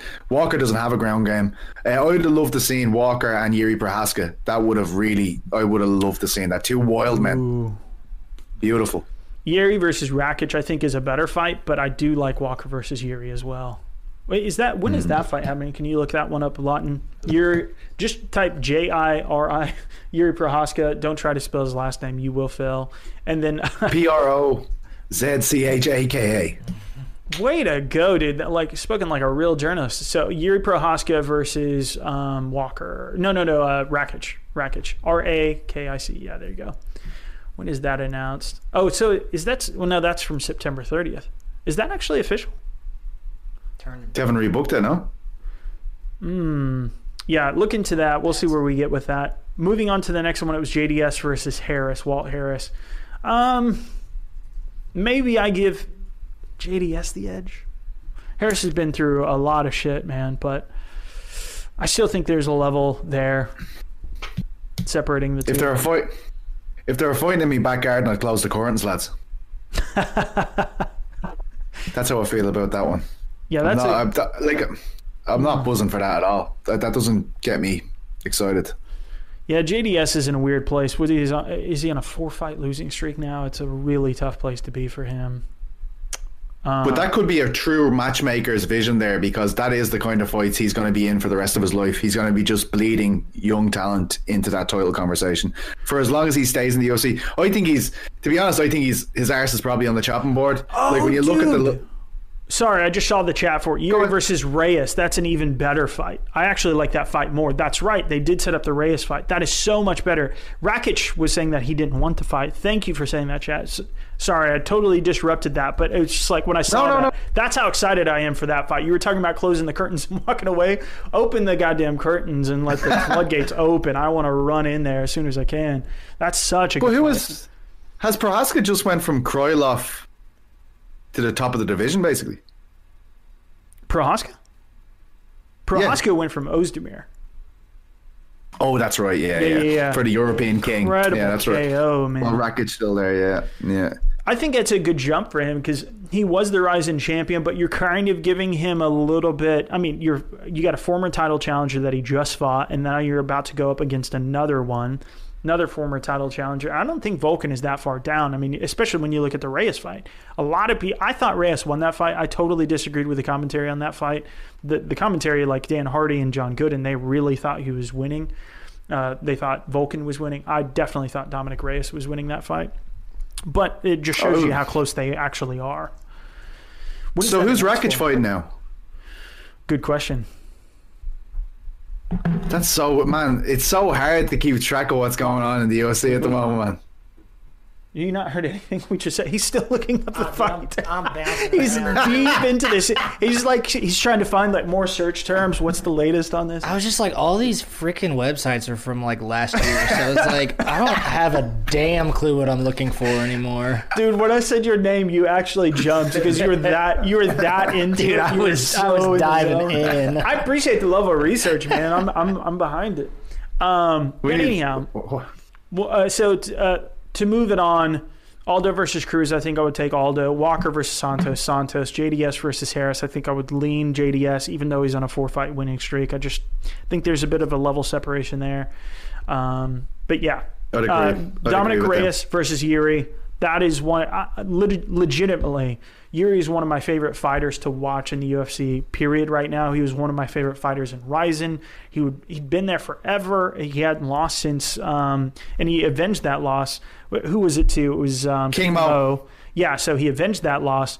And he also beat Vadim Nemkov, which is super interesting because Vadim Nemkov is now the light heavyweight champion in Bellator. So there's so many interesting things about Yuri. I think he's a real title prospect, legitimate title prospect. Of course, he didn't make it on my prospect video yesterday because that wasn't about title prospects. That was about new prospects. But anyhow, really great stuff. It's a good opportunity as well for Europe to become more dominant in that division because Rakic is fighting Santos now. So they're two huge fights. If they both turn around victories there, big stuff for European MMA. And those are the type of guys. You have Yuri in the Czech Republic, and you have Rakic. Where is Rakic from? Oh my God, Austria. Is he a Croatian asshole as well? He's Austrian. So that they could be like the spark that lights the fuse in terms of MMA growth in those nations, like we've famously seen with Conor McGregor. So that's always very, very exciting. Could be the first UFC event and blah, blah, blah once the world isn't controlled by zombies anymore. The cordyceps virus will leave us soon, I swear. Yeah, so you're right about him being Austrian. Yeah, great stuff. Yeah, I didn't realize that they had the Santos fight on, so you guys are helping us out with some of this stuff by asking these questions, which is great. I would take... Who do you take in that fight? I would take Rakic. Santos, I think, is so just as good as ever.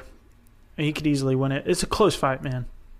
You know, like Rakic is predominantly known as a striker, but he's put on some great wrestling performances as well. But not against someone as decorated as Santos. But like, have we seen like Santos on his knees now? He had, tough surgeries.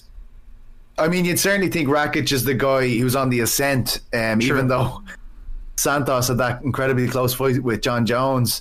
Who do you think will be the underdog? Like for the bookies, that's even a tough one to call. Like I don't. Rakic probably because he's not from America. Yeah, maybe. I feel like there's just a lot of hype around that dude right now, and I think that's. If there's anything that would make him the favorite, that would be it. But you're right, though. I think you bring up some really good points about that. Like, I mean, Santos put off one of the best, title fights to John Jones ever. And he put off a great fight against, Glover. It was just that Glover was just smothering him on the ground to such an extent that he couldn't do anything. I mean, it's incredible. Yeah. But anyhow, let's move it on a little bit. Let's blaze through a couple of these just so we get through them. Thank you. Nakul Yadav gives us another super chat. Do you think Mousasi's decision to jump to Bellator has mortally damaged his hopes as being seen as one of the all-time welterweight greats? Well, sorry for laughing. He's a middleweight. So yes, it has dashed his welterweight hopes. No, I think I think he could have been champion. I think he had that ability. I mean, he was, on, I think it was a 3-fight win streak at the time. He'd avenged his loss to Uriah Hall. He had just beat Chris Weidman before he went over to Bellator. I think he absolutely could have been a middleweight champion. And I think it's unfortunate we never got to see those fights, but I think he made a smart business move, and I think it's done wonders for him because he's champion there now. He may potentially, because they're saying even Rafael Lovato Jr. might come back. Like somehow, whatever the issue was with his brain, I can't remember the exact condition. I don't want to say the wrong thing. It's an insane thing to say, like, yeah, in any sport, like in any other sport, fair enough. But like in combat sports, he had that issue with his brain, but who knows? He might be back soon. Like it seems. Crazy. It's like bare knuckle, is obviously a close cousin. We've got guys like Chris Lieben going over there and fighting. You're like, what the fuck? That dude was having heart issues. We've got Dan Hardy still saying after having Parkinson's syndrome, talking about coming back, which is another heart condition. It's like he's still saying he might come back. He was saying that in one of the press conferences in Abu Dhabi, talking about who he would want to fight and all this kind of stuff. Didn't Thiago Alves have a brain surgery? They had to operate him through his groin so they didn't open the skull. Oh shit. Yeah. Like the whole thing is, God. If you open the skull, you're basically weakening the whole structure. So I think it was a little bit after his fight with GSP for the title, they actually operated on his brain by sending like a telescopic camera up through his groin, and they did the surgery that way. Now he came back, but I guess he never reclaimed the former glory. But what an insane situation that is! Absolutely returning to fighting after brain surgery. I think he had some USADA issues as well. I could be wrong. How dare! Whoa! That's crazy. No one would ever say that. That guy is naturally built. He looks like me with my top off. I was thinking, almost as good. Almost as good. Almost. What are you laughing at, guys? I'm laughing at just like the greatness that I'm speaking in front of, and just realizing, just remembering, how could I forget? I'll take it. Oh, no. Don't shame us. Don't shame us with your glory. Yeah, so there's actually a channel called More Plates, More Dates, who talks about PED stuff, and he's a PED user. He's really open about it, and he talks about it because he has a clinic, and he talks about pharmacology pretty in depth. I actually want to talk to that dude on one of these live chats sometime and just be like, that'd be great, dude. Tell me about steroid use. Is it really hurting you? What are the size of your balls right now? Because they say those shrink.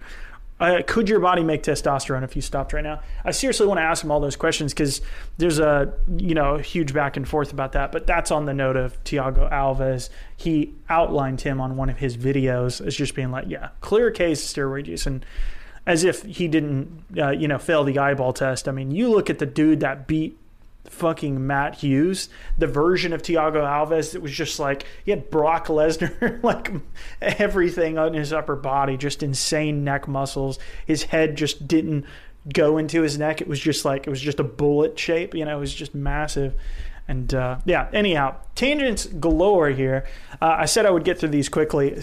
But yes, I think Mousasi, he made the right move career-wise. Maybe he could have been UFC champion. He could have been the biggest star. But I think he made a terrific move career-wise, and he got a belt in another organization, which makes him an all-time great. Let's see. Yadav says middleweight greats. There we go. So he did correct himself. So sorry for ragging on you too much there when you actually did correct yourself. Chicken Wings gives us California, CA, by the way. That stands for California, $2. Chi Chicken Wings is his comment. And his username is Chicken Wings. I really like chicken wings. Obviously, guys, I know California is not a real currency. I know it's Canada. So $2,000 high just gives us $1 super chat. Can you scroll down? Is there any more after that? No, the question was in the comments. I've got it right here. Did he accidentally delete it? Yeah, he retracted one and gave us another one. So I asked what his question was in the comments. So it is towards you, Jason, talking about the top 10 MMA fighter of all time ranking list that you did. He said you ranked Penn, Couture, Liddell, Vanderlei, Johnson, Cormier, Emelianenko, Anderson Silva, GSP, and Jones. Is there anything you would change about your top 10 ranking of all time? A lot of people ragged on me for not putting Aldo in that list, and they're probably right for that one. I tend to agree that he should have made it in there. I think that Stipe probably deserves a spot in there because obviously he's beaten Daniel Cormier on 2 occasions. He has the record for the most title defenses, which is ridiculous if you think about how long only 2 title defenses was the record. Randy Couture might have been multiple-time champion, but in terms of consecutive defenses, nobody ever had more than 2. So I do give a lot of credence to that. I think that should definitely be listed in there. Obviously, Amanda Nunes has to be in there. I don't know where we actually had her there. If we did have her in there, we should have had her in there. Shevchenko is earning a place in there. I mean, that was a couple of years ago, so we hadn't seen the dominance. I think Amanda Nunes had 1 title defense by that point in time, to be fair. She wasn't a dual weight champion and killing everyone. So I think she should have been in there. I don't know. Who would make your top 10 that... So let's list that out again just so you get a chance to hear it, Pete. So we had Penn, Couture, Liddell, obviously, Vanderlei Silva was in there because he had a 22-fight unbeaten streak. That was the big thing. Johnson? Oh, Demetrius Johnson. I was like, Anthony Johnson? We just got done talking about him. Cormier, Emelianenko, Anderson Silva, GSP, Jones. Who would you add to that? That's a lot of names to throw at you, but... It's hard to... Like, I mean, there's also, like... These lists you can never like. There's always names you could throw in, but they often mean different things. Like, I mean, Royce Gracie, obviously impact. He's not the greatest fighter ever, but his impact was profound. McGregor's impact is profound. Ronda Rousey's impact is profound, but you couldn't consider them, like, you know, in terms of what these other guys have done in their careers and the winning streaks they've gone on, they don't compare. It's always like I just feel like these lists are very hard. So I commend you for even doing one, because you gotta narrow it down to a certain criteria. And I think when you talk about great, everyone has a different idea of what it is to be great. So, chief example of that. Howard Tran had an interesting comment in here. Where is it? Is it the Habib would definitely be in the top 10? No, so he had one about my list, the prospect list. So a bunch of people, so I've seen so many comments. So on you can't win making list type kind of thing. I think I had like a full minute preamble of my criteria, and then I had an honorable mention where I showed people. People were saying I didn't mention them when they were in that, but I said I also didn't have enough time to show everybody because my list was like 60 long. I showed it to you before we even did it, along with Tommy Tohold when we were kind of debating who should make it onto the top 15. And it's so hard. You can't win. Man, I wish I could find that thing from Howard Tran, but he said, I forget how to say his name because I never actually had to say it loud, but Sue Majaferi, or however you say it, he was on that list for prospective people.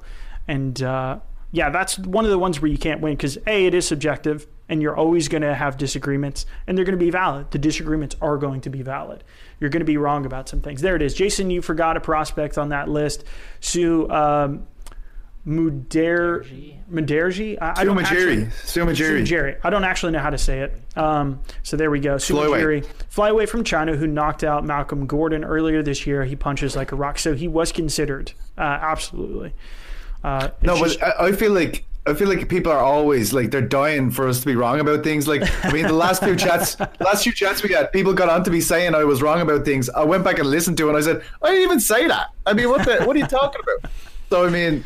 Well, I don't know if you forgot about this, but Darren Till, fun fact, fought Jared Cannonier. Yeah, was one of my fights of 2020, to be honest. Yeah. That was me legitimate being wrong, so I got to pick on myself there. We're allowed to slag each other. I am. We're allowed to slag each other. That's fine. But the rest of you, silence. I think there was the time. I think the only error that you made, and I ragged on you for it, was the Diego Lima Douglas Lima mix-up. And I'll do that again, and I will 100% do that again. I can't do that. It doesn't compute. You know how many videos where we've said lightweight instead of light heavyweight? Because it's just an easy typo to make.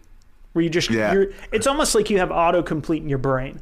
It's like you're thinking of what it is and you combine the three words together for lightweight instead of light heavyweight, you know?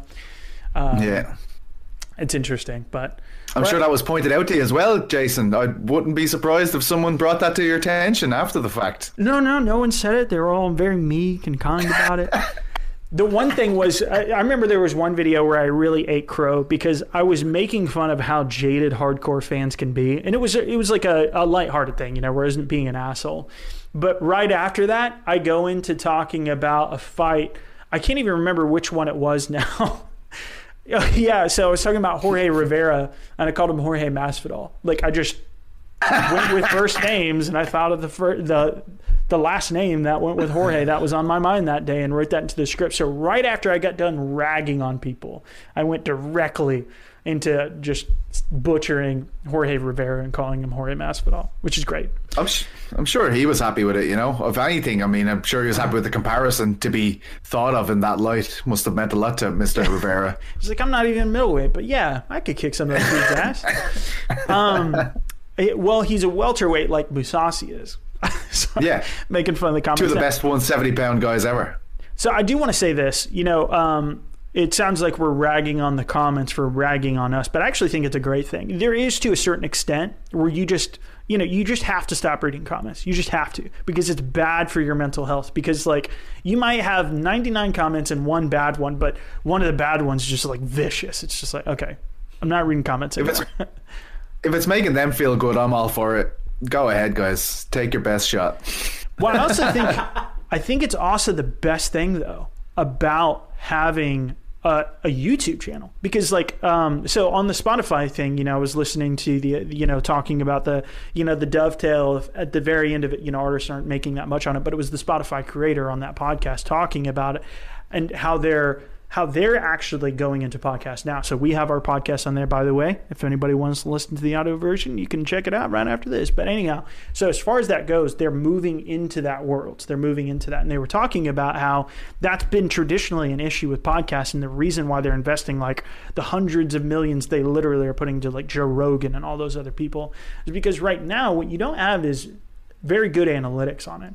Yes, if you go into the podcast portal for Apple, yes, you can do third-party services like Buzzsprout. But what YouTube gives you is it gives you a comment section as well. And it's one of the best things about this platform, because I think one of the most vital things to doing a good job in anything is feedback. Good feedback, bad feedback. It doesn't matter which side it's coming from, as long as you can handle it in your own way. You know, you can handle it healthy enough. And everybody has their own line of what is too much, because if you read too much negative stuff, you're just gonna be like, dude, I suck at this. I'm done. Let me just shut this fucking computer, you know, like all that kind of stuff. But it's also the best part about it, because you literally have an audience tell you when something's not working, and a lot of times they're right, you know. It's one of the best things possible, and that's what I love about these live chats, and I do think a lot of people miss it. And I know we've been kind of back and forth, we've been getting on our own rants, but it's even good to just read it and see what people are saying, because there's just nothing like that. There's no other platform that has ever existed like it. You know, Netflix doesn't even have that, and comments can be toxic. Comments can be all over the place. They can hurt you as much as they can help you. But if you figure out that balance, it's great. It's one of the best things about the platform. So it sounds like we're ragging on it, or it sounds like I'm ragging on it personally. In some ways I am, but I also think it's fantastic. I think it's the best part about YouTube. I've had a YouTube account for as long as it's been around, and I left one comment ever on a Frank Zappa video, and it felt weird. Frank Zappa! Wow. I love Frank Zappa, man. He's a business. Yeah, he's a bitch. Well, that's not what you said. My bad. Why do you hate Frank Zappa? What's wrong with you? I just had to troll. I'm a troll commenter. So you don't comment at all. Well, you've hurt my feelings. You've hurt my feelings, and I'm disgusted. It's ruined my day. Let me see if I can find this Pete C. Carroll. I bet you it won't come up if I look for you. You probably don't even have like, it probably just has like a P, you know, because that's their like default. I have no idea. First letter of your name. Let's see. Did you post anything to it? Because that's what I really want to see. I want to see you doing like some analysis. You're like, oh man, I really think that Brock Lesnar could beat Randy Couture. Oh no, definitely not. Like, yeah, it doesn't come up. Like I think, yeah, it was so profound they had to erase it because people's brains were exploding. They had to get rid of it.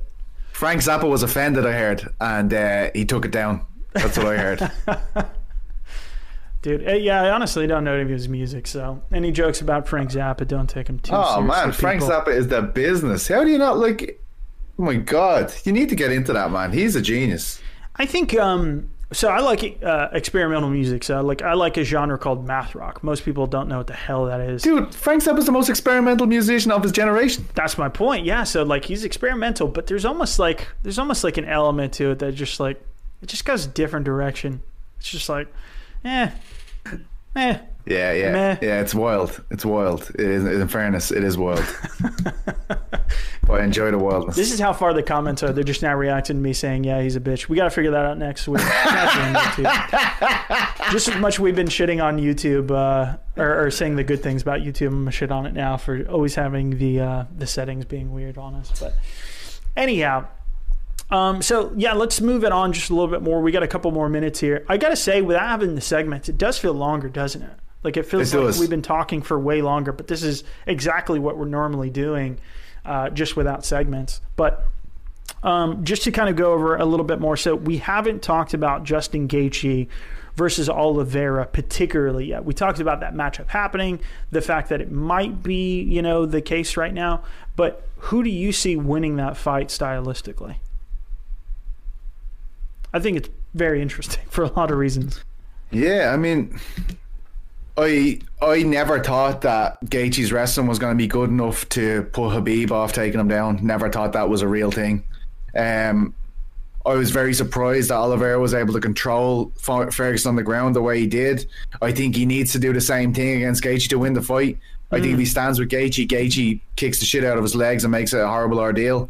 But I think Gaethje's a huge, an advantage when it's striking. I think Oliveira has a huge advantage on the ground based on what I saw in Tony Ferguson. So I think for the division, the best thing that could happen would be Oliveira winning. So I think I'd want that to happen. Oh, okay. Very, what's the word? Very collective in your choice there rather than individualistic. It'd be great for the division. It'd be great for everyone else. Would. As you were saying, it could be one of those things, if he went in and absolutely devastated Gaethje in the first round, maybe that does get Khabib going, right, this kid is clearly the best guy in the division. I'll go back and fight him, I think the big thing that, really got exposed in that fight for Gaethje is he had said this in interviews leading up, but I didn't quite really believe that was the case. So he had said, I think it was in a Brett Okamoto interview, Brett just asked him, plainly, it's well, so what do you have for him on the ground if it goes there? And he's like, I'm not planning for it to go there. I'm not training for it to go there. I'm not even training for it to go there. I was like, there's no way he's going up against the best lightweight on the planet with the best ground game possibly ever we've ever seen in that division. One of the best ever in the UFC. I mean, it's world-class caliber, class caliber. And so, and it looked like that when the fight happened. It looked like he wasn't actually training there, which is just mind-blowing. And that's what everybody's been saying. A bunch of grapplers just wow, all the wrestlers were kind of on his side. All the American wrestlers were like, oh yeah, he can stop the takedown and he should be able to do well on the ground. But they're just Chandler said that when, we talked about that fight when we had an interview with him. And it's just really interesting. I do think that he needs to make some tremendous strides because now that it has been shown that the ground can really be a make or break factor if you have that kind of level of, just strangling ability, which we did just see in the Ferguson fight. I mean, it's crazy. It goes back to that same idiom. You're only as good as your last fight, but you're also as good as your, not just your losses, but you're also as good as your wins too. And we've got that on both sides of the coin from Oliveira. We've got a knockout from him against, the Gillespie knockout from Kevin Lee was phenomenal, absolutely incredible. And then he just goes into this performance with Oliveira where Oliveira's piecing him up on the feet, It was a clinic. And then we saw that happen against Ferguson where it just wasn't even close on the ground. So what I think is going to happen there, and it's easier said than done getting Gaethje down. I don't know how much of that was part of the direct game plan, how much of those were half-hearted takedown attempts, because a couple of them did get stuffed for Khabib. But Gaethje, the moment he got taken down, it was like slicing through butter instantaneously. It looked like danger in the last 20 seconds, 40 seconds, whatever it was of the first round. And then, of course, at the very beginning of the round, it was like they picked up right where they left off, and it was like butter there again, just slicing right through his defense. And so I have to think, based off of that performance, if Oliveira can get him down, it's game over. It's just going to be game over that quick because he's not. It's directly historically comparing it with Kevin Randleman and Randy Couture. Kevin Randleman was the hammer, not the nail. And the moment he was the nail, Kevin Randleman just absolutely crumbles under the pressure of Randy Couture's top game. That's what we saw in this Gaethje fight. We saw him get taken down and just absolutely crumble under the top game pressure. And I think Oliveira is absolutely capable of that based on the Ferguson fight. Who's ever done that to Ferguson? Ever. Let's say it was Will. Let's say that's a 75% version of Ferguson. You know, that he's not as good as he was. Let's go with the pessimist arguments, which I disagree with. Let's say that's a 75% version. I don't think anybody was doing that to a 75% version. We've seen a 30% fucking Usman out there still do really great. To go back to that meme. I don't know. So I think it's Justin Gaethje's case to make that he can keep it on the feet, but I think it's going to hit the ground at some point, and I think he's going to be in real trouble when it does. So I think about. Yeah, I do too, and I think he's a way better striker than Khabib. I think the reason why Khabib has success striking is because everyone's so worried about the takedown, they don't worry about what's going on. So when he's landing punches, it's actually guys just bracing themselves for the shot, and I think he's able to last in Gaethje's world on the feet a lot longer than say a Khabib could. But is the takedown threat lesser against Oliveira? I think so, but you can't completely forget about it because he got Ferguson down every single round. You know what I mean? It's NCAA wrestler, 10th Planet Jiu-Jitsu, standout.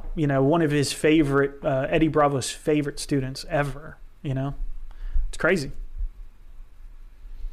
So Oliveira's gonna have a big year next year, man. I can feel it. It's gonna be. Yeah, I keep comparing because if he doesn't fight Khabib. If he doesn't fight Khabib, he's going to end up fighting McGregor if McGregor beats Poirier or something like that, right? Yeah, I really think so. I mean, somebody who's on the title hunt right now, I mean, he literally is the Gilbert Burns of 155. He's got the same background in terms of being a BJJ standout with dynamite hands, can knock out people. And it's a real resurgence for both of them. I mean, you look at their 2019s versus their 2020s. Yes, he had already made the transition in terms of Gilbert Burns moving up to welterweight, but 2020 was where you really saw it come together. Yeah, man, I don't see anybody beating Oliveira right now. Like, that's the crazy thing. Like, he went from a 2019 where I could have said, I really like him. I think he could be. He could be your 2021 fighter of the year. I mean, he was nearly on the 2020 list for most people, right? But it just feels like he's like a coiled spring ready to explode. Viper, baby. Just ready to strike. We'll have to see what happens. Let's see where the comments are at with this one. So I'm going to actually pull it up over here because it's really fine print if I try to read it on your screen. So people are talking about Nate Robinson. Jesus Christ. Yeah, let's get away from that one. I think we're going on too many rants here because people just aren't saying that much. Conor sleeps Gaethje. Well, there you go. Actually, I think that could happen. Because that's the thing. Absolutely. He's a straight shooter. He goes for straight shots right down the pipe faster.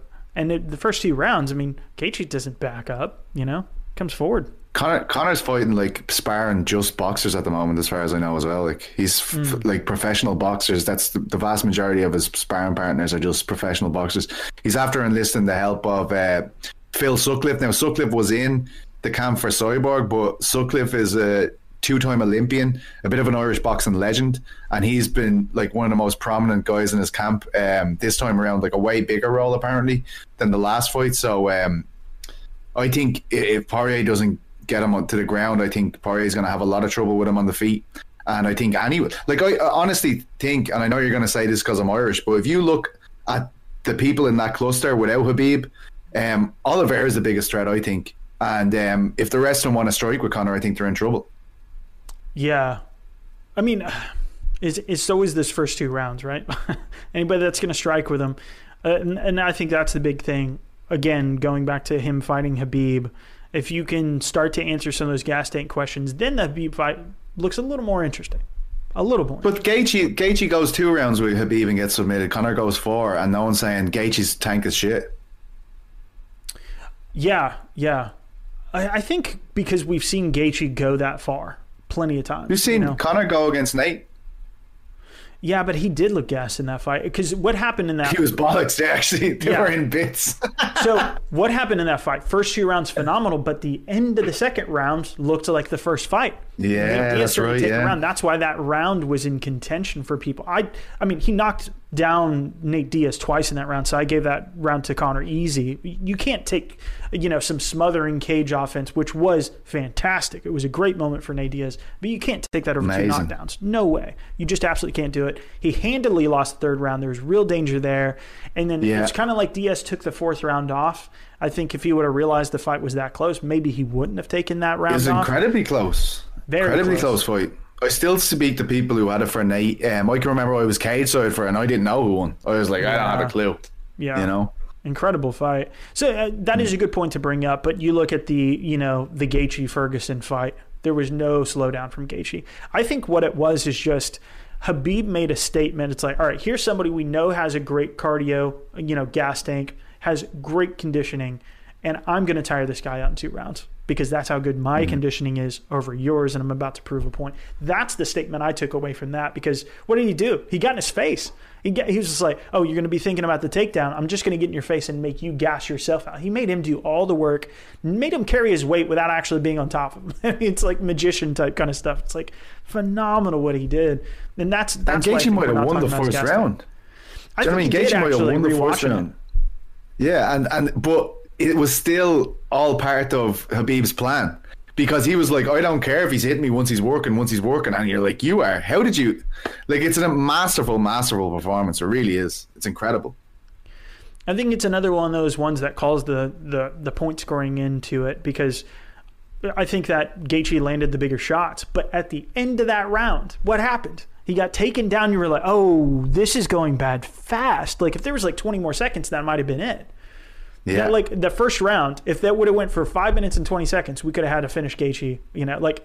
It was that crazy, because that was the thing that I think made most people think that, despite that really being the major success, and he landed some shots of his own, but dude, did Gaethje land some bombs in that big old head of Khabib? Khabib has a fucking chin on him. Like, you rewatch that fight, it's for free on YouTube right now. You can see the massive shots that landed on Khabib and just didn't matter. Didn't do shit to him. It reminds me of like peak Anderson Silva. He actually had a couple H-bombs thrown at him when Dan Henderson fought him. Walked through it. He's fine. He's good to go. No worries. No problem whatsoever. That's what it reminded me of, because it's like Gaethje puts people away. Khabib is fine. Like, what? Well, you who do you think is favorite in a world without Khabib to be the next lightweight champion? Oliveira. I think McGregor. Favorite to be champion. And I would have never thought. I just think he matches up well with all of them, apart from Oliveira. But Oliveira Gaethje is a tough fight. I think Conor's already won against Poirier, so the sensible money's on Conor in that fight. So he's definitely, like, in my head, he has a better chance to be fighting for a title. And then, I think that's the fight. If it's Oliveira and Conor, that's a class fight. That's an unbelievable fight. We should put some stakes on the fight, some sort of bet that we have to do on the live chat afterwards, because I've got Poirier. So that should be a debate that we do that week. Like, we come in prepared, try to come in with some interesting tidbits, even if it's just for 5 minutes, but I think that could be fun.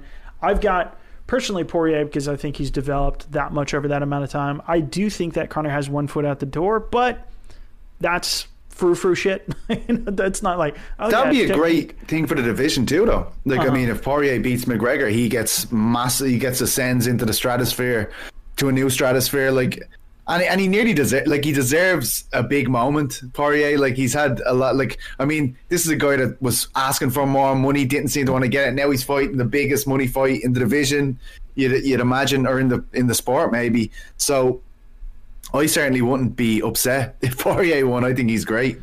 But I think you bring up a great point. Like, what's Poirier's best moment? Holloway, probably. Yeah, and what happened that night? The fight of the year. Like, you got screwed. You had a fight of the year candidate, but you had the fight of the year. The actual fight of the year also happened on that night. So it's like, even his best night, you talking about him getting the spotlight he deserves. Well, he probably deserved even more spotlight than he got for that fight. And for me, that was one of my favorite fights of 2019, period. Brilliant fight. I watched that fight more than I've watched the Adesanya one, just because I thought Gastelum versus Izzy was not the same level of talent as Poirier versus Holloway.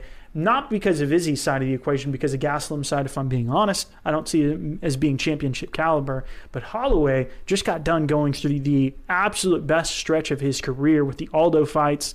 With that, I mean, how good does Ortega look now? And what did he do to him in that fight? Like, he almost killed the man. The ref, yeah, he like, bet the shit out of him, man. So bad. Yeah, like, how many stoppages did we complain about from a doctor's perspective? And nobody was just like, boo. No, we were all like, yeah, save this man. Ortega's about to die. And then yeah, it was hard to watch. It was hard to watch, man. Genuinely. Incredible. And then Poirier does that to him. I think that, for me, is why that fight stood out to me. But anyhow, I think we could go on tangents all day. I'm the one pulling us here. It's like 8 p.m. your time, so we'll be respectful of that. 2 quick ones. Justin Lynch wants to know about my bulge. I'm going to show you right now. You have to reveal your abs, though, here. So 3, 2, oh, no.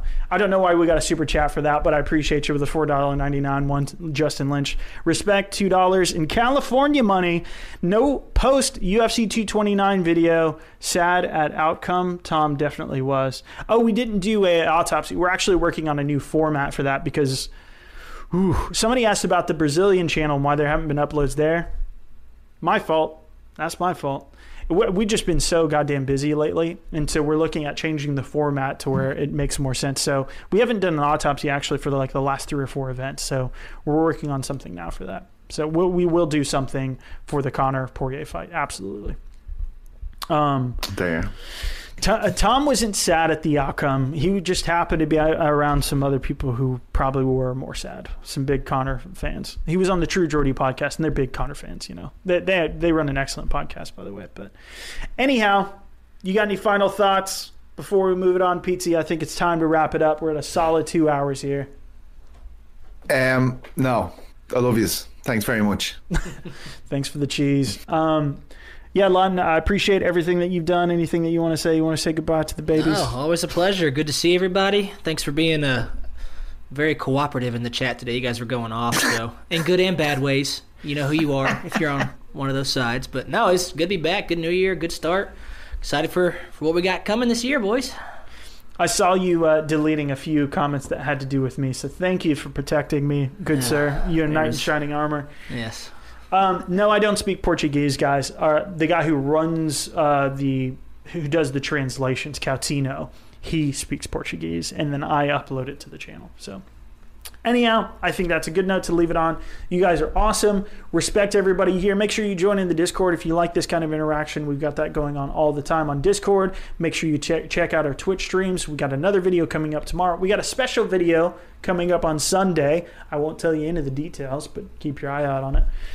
That would be great. We're working on some really cool stuff that Tom's doing this week here in the UK. Some stuff that PT's helped us out and been instrumental on. But you guys are absolute killers. Enjoy hanging out with you guys every single week. This is a lot of fun.